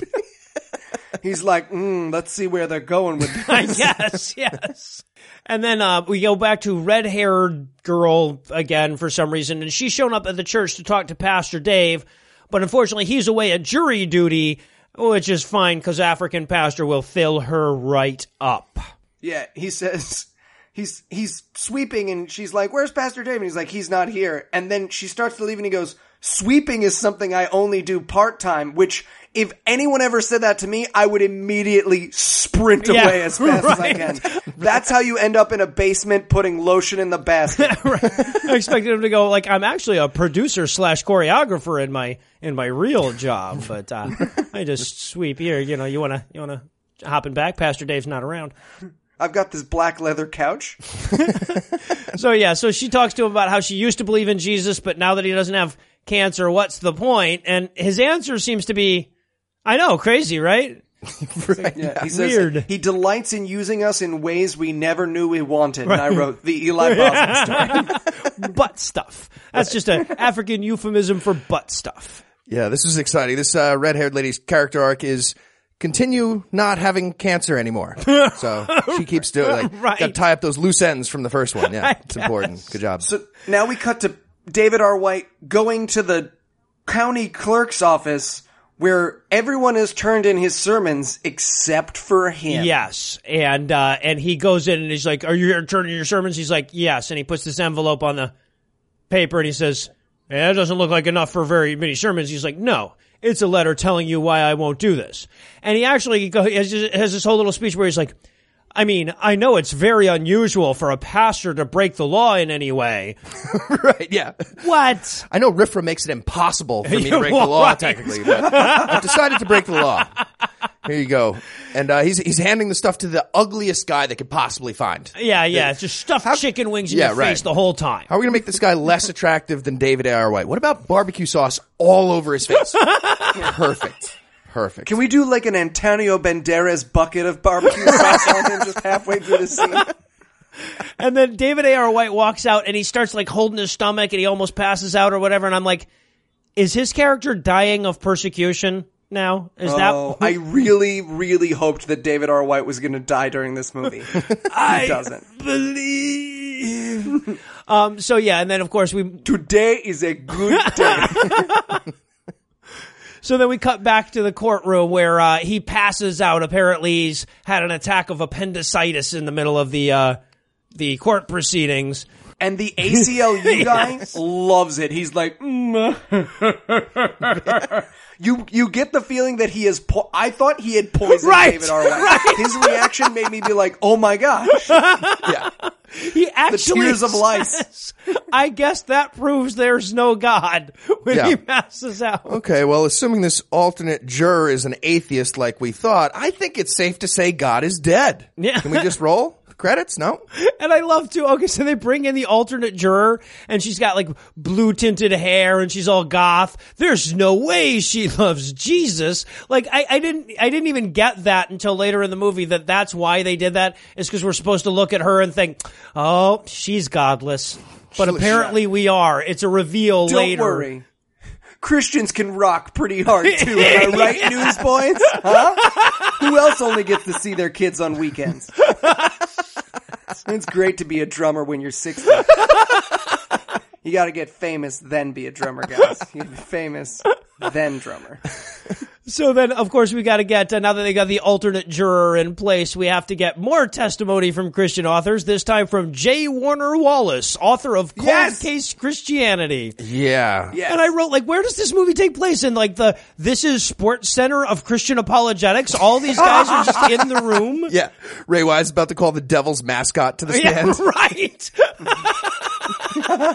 But no, it's the guy who wrote Cold Case Christianity, the homicide detective. Subtitle, by the way, it was the Jews, just like we thought. He goes, I examined eyewitness claims. I'm like, are you sure about that? Because there aren't any. Like every historian, Christian or not, agrees that there are no eyewitness accounts of anything that happened in the Jesus legend. Nothing was written down until many years after he died. So there are no eyewitness claims, and yet that's his entire fucking thing. Is that, well, according to these eyewitness claims, anyway, Yeah. Also, and then he's like, well, aren't there a shit ton of contradictions in the Bible? And he goes, yeah, that proves they're true, because they're filling in the information that the other one left out. And it's like, yeah, but what about the stuff that's directly contradictory? And he goes, well, that's what you'd expect. That's jingling. Have I mentioned the keys and how they jingle? I just wrote, oh, the contradictions are good? Well, then what about the parts that line up? Yeah, right. Did they disprove it? None of it lines up. Checkmate. Airtight. Doesn't line up at all. Oh, and then, of course, we have to get the die for a lie apologetic, where he's like, well, think of all of these people that were around at that time, and then they got killed over this stuff, and if they hadn't really seen it, they wouldn't get killed over it. And I'm like, again, there are no contemporary accounts. There's no historical evidence that any of Jesus's fucking followers ever got persecuted or martyred or anything like that, unless you take the claims of the Bible literally true. Also, if you're going for martyr, then I hate to tell you, but Hare Krishna's got you beat by a whole bunch. And then, of course, there's the big reveal where he's like, well, aren't you biased because you're a Christian? And he's like, no. When I started this project, I was an atheist, and everyone's like, an atheist who turned Christian? It's not possible! Now, I want to point out the way he words this, too, because he says, no, when I started this research, I was a devout atheist. Those are the actual words he used, which is proof that he's full of shit. Every Tuesday. Yeah, like I know of no one more atheist than me, and I've never heard anyone say they were a devout. What would that even mean? That doesn't even mean a thing. Anyway, so yeah, so no, he's like, no, I was a devout atheist. I just became a Christian to sell these books. Devout biologist. No, there's no. Right? No What? By the way, his bio on his own website says that that's not true. Just really? A tiny point. Really? Gonna throw that out there. The bio on his own website very clearly proves that that's not true. But that's fine. I guess for the movie, it's okay. The contradictions are good. The contradictions are good. I think he's talking sort of Francis Collins atheism, like, I'm wondering if this Jesus thing is true. Oh, look, a waterfall. Sure is. Yeah, right. And as if this courtroom has not gone off the rails enough, all of a sudden, Brooke bursts into the courtroom to yell that Grace is innocent, damn it. Right. And someone didn't just go, mistrial? Oh, right. Yeah, exactly. And at the very least, they didn't just have the bailiff remove her, but no. Instead, Tom the lawyer calls her to the stand. He calls the underage witness that just admitted her bias against her parents' will, with no opportunity for the plaintiff to prepare, no announcement whatsoever. He's like, I call Brooke to the stand. And of course, Judge Ernie's like, yeah, why the hell not? There are no rules. Sure. Would you like a sword while you're testifying? At this point, I just wrote, how much time is left? They need, a Netflix timing bar on the bottom of these movies or something. You gotta be kidding me. If you're gonna go straight to Netflix in 2 weeks, straight to YouTube, you gotta have a timing bar in the theater. I have never checked my fucking clock so much in a movie. And basically, so once Tom gets Brooke on the stand, his question is like, okay, so do you think the jurors should write guilty or not guilty when they go in there? What do you think? Right. That was basically it. And then she she says the whole, she was great, I asked the question. Then the other lawyer gets up and goes, hey, do you remember the time when your teacher asked you in a moment of weakness whether or not you'd ever thought about life after death, and then told you that the reason why she was so happy and fulfilled was because of Christianity? And she's like, right. I would like to unburst in the door. I can't see you. She might as well have closed her eyes and been like, you can't see me. Just Kool-Aid Man right back out. Yeah. Oh, no. And I love, too, that the bad guy, the evil ACLU lawyer says, so when you were talking with your teacher and she was telling you about Jesus and everything while you were clearly upset about the death of your brother, did she suggest you see the school counselor, or did she at any time tell you that she was unqualified to talk with you about this? And I'm like, what a great fucking question. Yeah. Did she teach you about secular grief? Yeah. Did she teach the controversy? I didn't think so. You're a witness. Again, I just want to point out that I never burst in the door, so none of this. I moved to strike. I'll allow it. Right, yeah, might as well. And then, of course, she mentions on the stand, she talks about her brother's Bible, and it cuts to the fucking parents, and they look like the Salvation Army returned his underage porn collection or something. Our son had a Bible. Oh, no, he might be in heaven now. So she's like, and she also says, she's like, I started reading the Bible, and I just couldn't stop. And I'm just like writing bullshit, but I'm putting a period between each letter. You know, shit. Really, what was your favorite part of Genesis? The part where they kept talking about who people fuck? That was so good. The part that was good, a lot of it was good. Couldn't put it down. It's like Harry Potter 2, Secret of the Ooze, man. I'm like, but who begat him? So, yeah. And then the evil lawyer goes, so are you a believer now? And she nods. He goes, maybe even a dramatic pause. He actually says that. Christian? And everyone in the audience is like, Christian. Like, I'm sorry, is there a level between believer and Christian for these people? I don't know what that, anyway. So yeah, so Grace looks over at the jury and she says to her lawyer, she's like, why do they all look so angry? And I thought he was going to say, cause it's jury duty. Who the fuck wants to be here? But instead he says, because they think we lied to them. Like, no, you did. You did lie. They don't think they're correct. Yeah, exactly. And then everybody gets up. This is so fucking crazy. Everybody in the courtroom gets up and leaves, and just leaves Brooke alone on the stand. Yes! You don't just get to hang out alone in the courtroom. But everyone gets up and leaves like the filibuster from fucking Parks and Recreation. And Brooke is just alone crying in an empty courtroom. Yeah, it's secular, so they're just gonna leave her there to work it out on her own, I guess. Also, fun fact, I did find something less attractive than Melissa Joan Hart. It's Melissa Joan Hart when she's crying. Oh my God. And here's the thing though, that I loved the fact that she I disagree. I enjoyed this whole, anyway, sorry, go ahead. But see, I just appreciated the fact that she like distracted me from how unattractive she was by reminding me what a shitty actress she was. Oh my God, this was so painful. From this point on, like every note I have is just what a terrible fucking job she's doing with the acting in this movie. And of course, at this point we have to have a quick series of scenes trying to remind you who all is in the movie. So we just check in with Martin, check in with David A.R. White, whatever. Remember, he was in the hospital. Then she has a scene where she's chatting with Gramps. Yeah. And she basically says, recently, when I've been praying, I've been feeling not so fresh down there. By the way, at this point, they're also eating a giant cupcake. Again, if you watch this movie, watch it. They're eating a giant cupcake. It was in the old guy's rider. Yeah, she says, like, when she prays now, it seems like Jesus is 1,000,000 miles away. And then, of course, Grandpa says, well, you know better than anyone that the teacher stays silent during the test. I'm like, oh, yeah, you've just proved Jesus by his non-existence. Well done. The teacher also stays silent all other times. You have, Is that you have right? an invisible mute teacher. Great. As you know, the teacher stays silent during the rape. Right. And then, of course, Brooke brings the whole church choir to her front yard to sing her back into happiness. Yes. And Dad sings too. And his singing is almost as bad as her acting. Which, by the way, did they have rehearsals?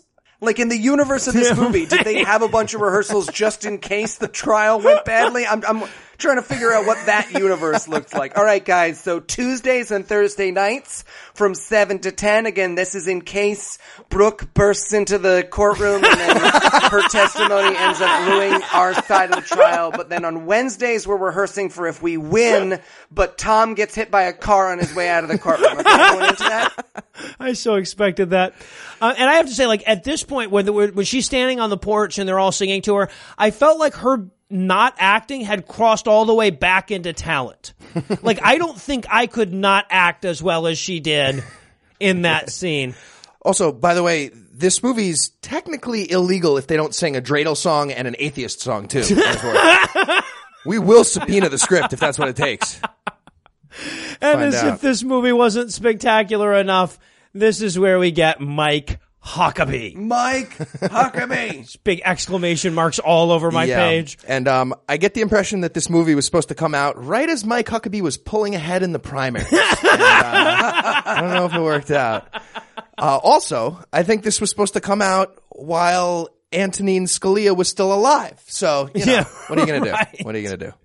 So Huckabee's talking about this trial, of course, on his TV show to his guest. And I love this little exchange because he turns to his guest and he goes, well, how do you convince the skeptics? And I wanted the guy to just go, you don't, Mike. Is it that you give up on them and target children? You know that. Sorry. I forgot. So, of course, and then we see, and this Do I still look like Droopy Dog's abusive dad? You sure do, Mike. You sure do. that weight loss thing you had going, not going as well anymore, but it was nice for a while. It was nice while it lasted. And then, of course, we're watching, it's Pastor Dave watching this on TV. So now all of a sudden Martin shows up to say goodbye because Martin is going back to China to be a pastor. Yeah, Martin's going to get a bamboo stick through the ear. Yeah, no shit. I love, too, that the black guy goes, well, there may be challenges in your country. And I'm like, what a way to sugarcoat, you may have your testicle removed by a genetically modified badger. There could be challenges in your country. And then we cut to outside of the courthouse where, now this is, I think, the most racist thing. All of the white people are sitting there, all the Christians are white and sitting there very quietly. And then the only African-American extras we've seen in this entire movie are standing there just screaming at them. Yeah, okay. So in this world, all the science protesters showed up at the courthouse to be rowdy and angry. The rabid crowds of atheists you so often see outside Devout of things. atheists. Devout, fundamentalist atheists, yeah. But of course, all the Christian protesters are calm and collected, as always. Am I right, Nick and Sandy? Am I right? Yeah, these Christian protesters are super, super reasonable. They got nice signs like, God respectfully disagrees with fags. You're like, let's weigh the issues fairly. Let's open a dialogue about the fags. Shit. So now we're getting the last day of court. And of course, Tom is late for court because apparently that's a thing you have to do in court movies so that he can show up dramatically. And this time he's wearing a 3-piece suit, and my God, it looks fantastic on him. He really does. He suited the fuck up. Holy shit. And he has an American flag pocket square, by the way. Does he really? He has an American flag pocket square. So then he comes to the bench and he goes, I'd like to call a surprise witness, because in this world you get surprise witnesses, I guess. After you've closed. Yeah, right after you've already closed your case. Not a big deal. He says, I want to call Grace to the stand. And she's like, I don't want to take the stand. And it's like, it doesn't matter. It's like, yeah, it does, though. You can't make it. It does. You're just an appointed representative. Never mind. Get on up there. Can I treat her as hostile? Sure. You don't know what that fucking means. That means you can smack her, doesn't it? It's like, yeah. Waterboard her. Waterboard her. So yeah, apparently in this world, you can force your own client to the stand against their will. Then you can ask the judge to treat them hostile, which means that you can yell at them until they cry. That's what it means when you treat somebody as a hostile witness, is that you yell at them until they cry. Right. And then basically he gives a monologue, which is like, isn't it true you're guilty? You're guilty, aren't you? Guilty. Guilty. And she's like, yeah, man, I'm super fucking guilty. I'm super guilty, and I look like David Spade ate too many potatoes and then put on a blonde wig. And he's like, I want you to apologize. She's like, but I can't. I'm too Christian to lie. And he's like, well, didn't Jesus speak to you personally? Didn't you tell me that? And I'm like, voices in her head? Are we going with the insanity plea now? But no, we're just getting the courtroom. You've got to yell at somebody and stuff scene. So basically this is the you can't handle the myth scene of the movie. Yeah. You're goddamn right I ordered the conversion therapy. I'm out of order. This whole courtroom's out of order. Sorry, I just landed. Yeah, exactly. I object to the way she makes me feel when I walk in the room. So then she reveals this. Apparently, the reason he's brought her on the stand is so that she could tell the jury the story that she told him about seeing the church. And that's what happened. Right. And of course, then Tom, the lawyer, suggests that if the jury finds her guilty, this will inevitably lead to Christians being murdered with guns. Right. He says that! Oh, well, he does the libertarian argument, right? Because it's like, well, first they're going to do this, and then they're going to ask you for your money, and then if you don't give them your money, they're going to throw you in jail. And we all know that law is enforced at the point of a gun. It's the Bernie Sanders trap question. It's the, do you believe in nonviolent people? Shagurk, blurkity blurk, I've never read a book. But that's actually what he says. The argument that he makes to the jury is, like, if you find her guilty, they will murder Christians with guns. This is very similar to the Holocaust. This case it's pretty much the same thing. And then I guess court adjourns, but for real this time. And Ernie decides there will be no closing statements. Yes. Court adjourns, and again, they leave someone alone in the courtroom. Yes! He's just sitting there crying on the witness stand. I also love, as everybody's filing out, you hear from the peanut gallery, somebody goes, she hasn't got a prayer. Mm-hmm. But it turns out she does have a prayer, guys. The newsboys are coming back into the movie so that they can pray for her, I guess. Yeah.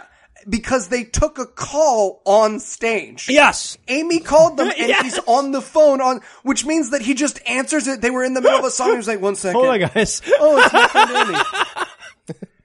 Just in the middle of a fucking rock concert. This must be important. Took a call on stage. So we get everyone praying for grace montage. And it's not just the thousands upon thousands that have filled this stadium for a Newsboys concert.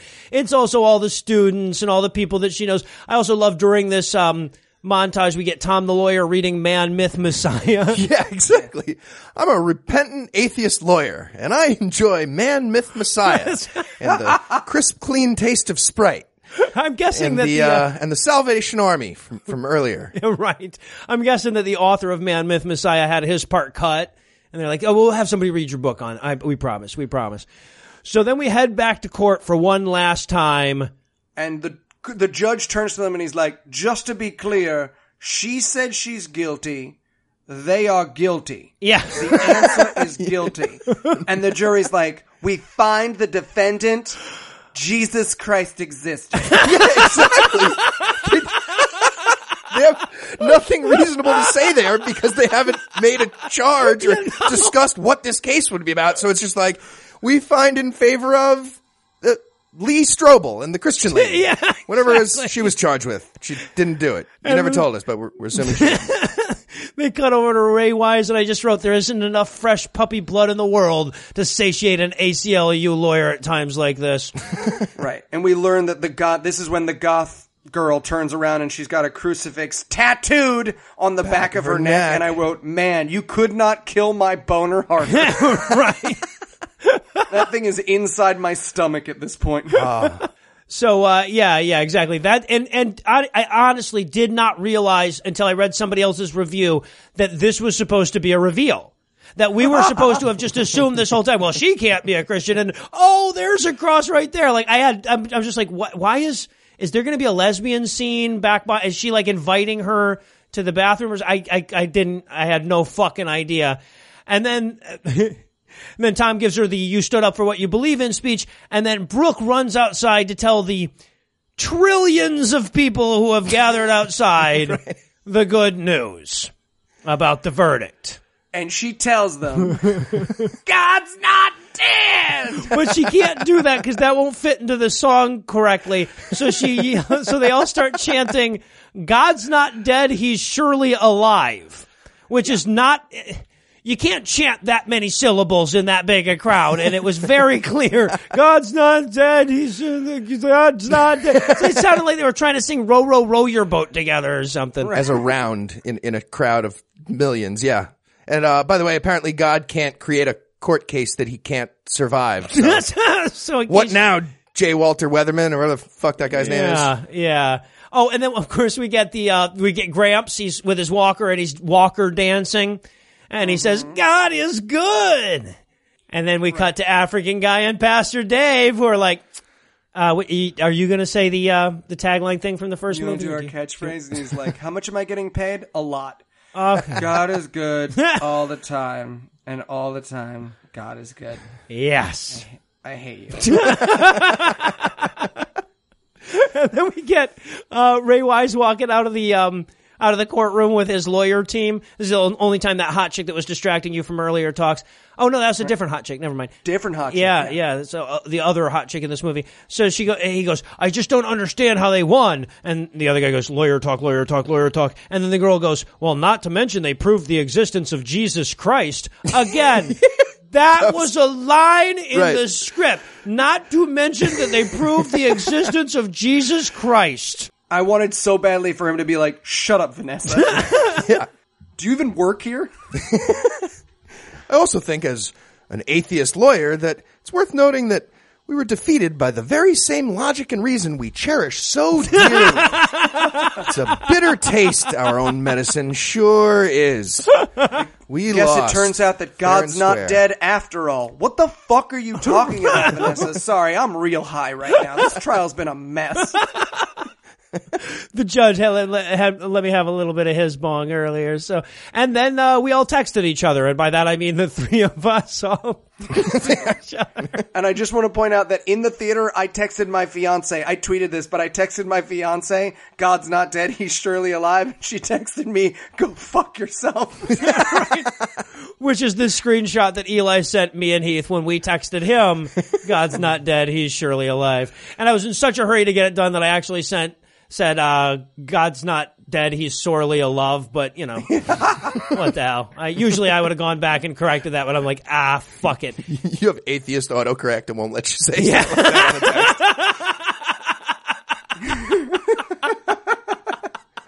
Secular autocorrect. Hells yeah. Now from the communist conspiracy. And then this movie ends on the most possibly bizarre thing you could imagine, which is inspired by these real cases, and I cannot recommend enough looking up the cases of Christian persecution. They have the, Christian baker who was like, I don't serve faggots. They could not pick worse examples. It's just a series of monsters who people had to be like, no, everyone's a human. You sure? Yes, we're sure. And as if that wasn't offensive enough, after that list of cases, it comes up with an exhortation to call the Alliance Defending Freedom if you're a Christian whose rights are being trampled on, like in this movie. Okay, so for those of you who don't know, the ADF is a goddamn anti-LGBT misogynistic hate group. It's a fucking hate group that they're telling you, call the hate group. Yeah, this is like 2 steps away from saying, call the KKK if this ever happens. Yeah, right. If you ever have Jews in your neighborhood. Find a guy with a hood. Also, did you guys stick around for the after credits scene? I couldn't do it. I knew it was there and I still couldn't do it. After the credits, David R. White gets arrested for not submitting his sermons in the first degree. Really? It's amazing. Yeah, they're setting up movie 3. He gets arrested for not submitting his sermons. Oh, no. And then the black guy and the reporter are there, and she's like, what's going to happen next? And he's like, well, whatever it is, we will have to fight. And then it's like, blah! I wanted so badly for the Civil War logo just to flash on the screen. Oh, how great would it be if after Spider-Man shows up, it's the black guy, he jumps on top of a car. Yeah. It's me. Today is a good day. Shit. I wish I did stick around now. Oh, God. There's more to come, folks. There's still more to look forward to. Okay. So I have a question. What the fuck was the moral of this story? Like, what are we supposed to learn? If we're Christians who actually believe this shit, what are we supposed to walk away from this movie having learned? If you are a teen television star, be careful about starches in your late 30s. It's actually a lot better than I could have done for this one. So, okay. Now, obviously, between the three of us, we couldn't possibly have enough stars to spare as this tour de force would deserve. So rather than attempting to quantify a masterpiece, I'm simply going to ask you this. If you were a jurist and this movie was the defendant, what is the most egregious crime you could find it guilty of? All right. I'm going to say straw manslaughter. Definitely straw manslaughter. Nice. Well done. Wordplay. Can I say rape? But we kind of asked for it. Like, we went. I dressed pretty slutty at the theater. Yeah. I see here that you guys watch a lot of these Christian movies. So, Fraud. you're kind of like a Christian movie slut, aren't you? I just want to say, like, because the last movie I walked out of before this one was Batman versus Superman. And it was so nice to walk out of a theater not being disappointed. I mean, say what you will about this film, but it gave me everything I hoped for and then some. It sure did. I could not possibly have imagined just how offensive and disgustingly ridiculous this film would be. So, well done, David A.R. White. You have set the bar high for yourself for God's the Not Dead. ultimate April Fool's joke. Yeah, no shit. Christianity. Jesus comes out. Like, guys, we had that back then, too. I'm sorry. And you didn't pick up on it because you move Easter around, but it was April Fool's when we did this. So I guess, that's going to do it for our review of God's Not Dead 2. That's not going to do it for the episode just yet because we still need to get you all moist for next week. So, Eli, tell us, what's on deck? Revelation Road, the beginning of the end. Oh, my God. Okay, so obviously we felt like we had to come down off this David A.R. White high slowly. You don't want to go cold turkey. Yeah. So we're going to ease our way out. This is a trilogy, correct? Yes, this is a trilogy that's an action series It is. about David R. White is a traveling salesman who knows karate? Like, I think he's got, like, magic ninja Christian. karate. Yeah, exactly. Yeah. Exactly. And he's going to use it to fight post-apocalyptic bikers.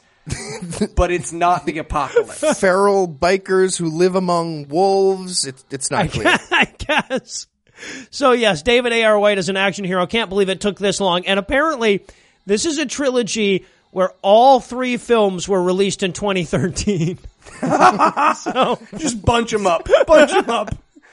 So I'm guessing he ended the night, he had like a 4.5 hour movie, and they're like, guys, we're going to have to split this up or something. This has DVD box set written all over it. No discount bin will be complete without it. So with that to look forward to, we'll bring episode 33 to a merciful close. Once again, a huge thank to all the Patreon donors that help make the show go. If you'd like to count yourself among their ranks, you can make a per episode donation at patreon.com/godawful and thereby earn early access to every episode. You can also help us out a ton by leaving a 5-star review on iTunes and by sharing the show on all your various social media platforms. And if you enjoyed this show, be sure to check out our sibling shows, The Scathing Atheist and The Skeptocrat, available on iTunes, Stitcher, and wherever else podcasts live. If you have questions, comments, or cinematic suggestions, you can email godawfulmovies@gmail.com. Another big thanks to Morgan Clark for kicking ass with his song this week. Again, his SoundCloud will be linked on the show notes. And, of course, our theme song was written and performed by Ryan Slotnick of Evil Drafts on Marvs, who will also be linked on the show notes for this episode. Thanks again for giving us a chunk of your life this week. For Heath Enright and Eli Bosnick, I'm Noah Illusions, promising to work hard to earn another chunk next week. Until then, we'll leave you with a Breakfast Club close. Don't you forget about me. Don't sue us, please. Please don't sue us. Ray Wise went on to hire Keanu Reeves to defend pedophiles for his demonic law firm. Gramps ruptured his spleen leaping in celebration of the verdict. Grace came home to find him dead and partially eaten by the cat. Melissa Joan Hart was fed a rare candy by her trainer and eventually evolved into Snorlax. Snorlax. Okay, now I will remind the jury that this is a legal case. The defendant's lawyer just stood there screaming, "She's guilty, she's guilty." How do you find? We, the jury, find the defended Jesus existed. Go fuck yourself. If you enjoyed this podcast, please text everyone you know. God's not dead. He was never alive. Hashtag Puzzle in a Thunderstorm. I'm your host, Noah Illusion, and since I forgot my name. Line. No illusions. Let's just do real names. Illusions. I'm your Noah host, Illusions. Melissa Joan Hart, the one that looks like a melting Dali painting. We want her. She wins. America.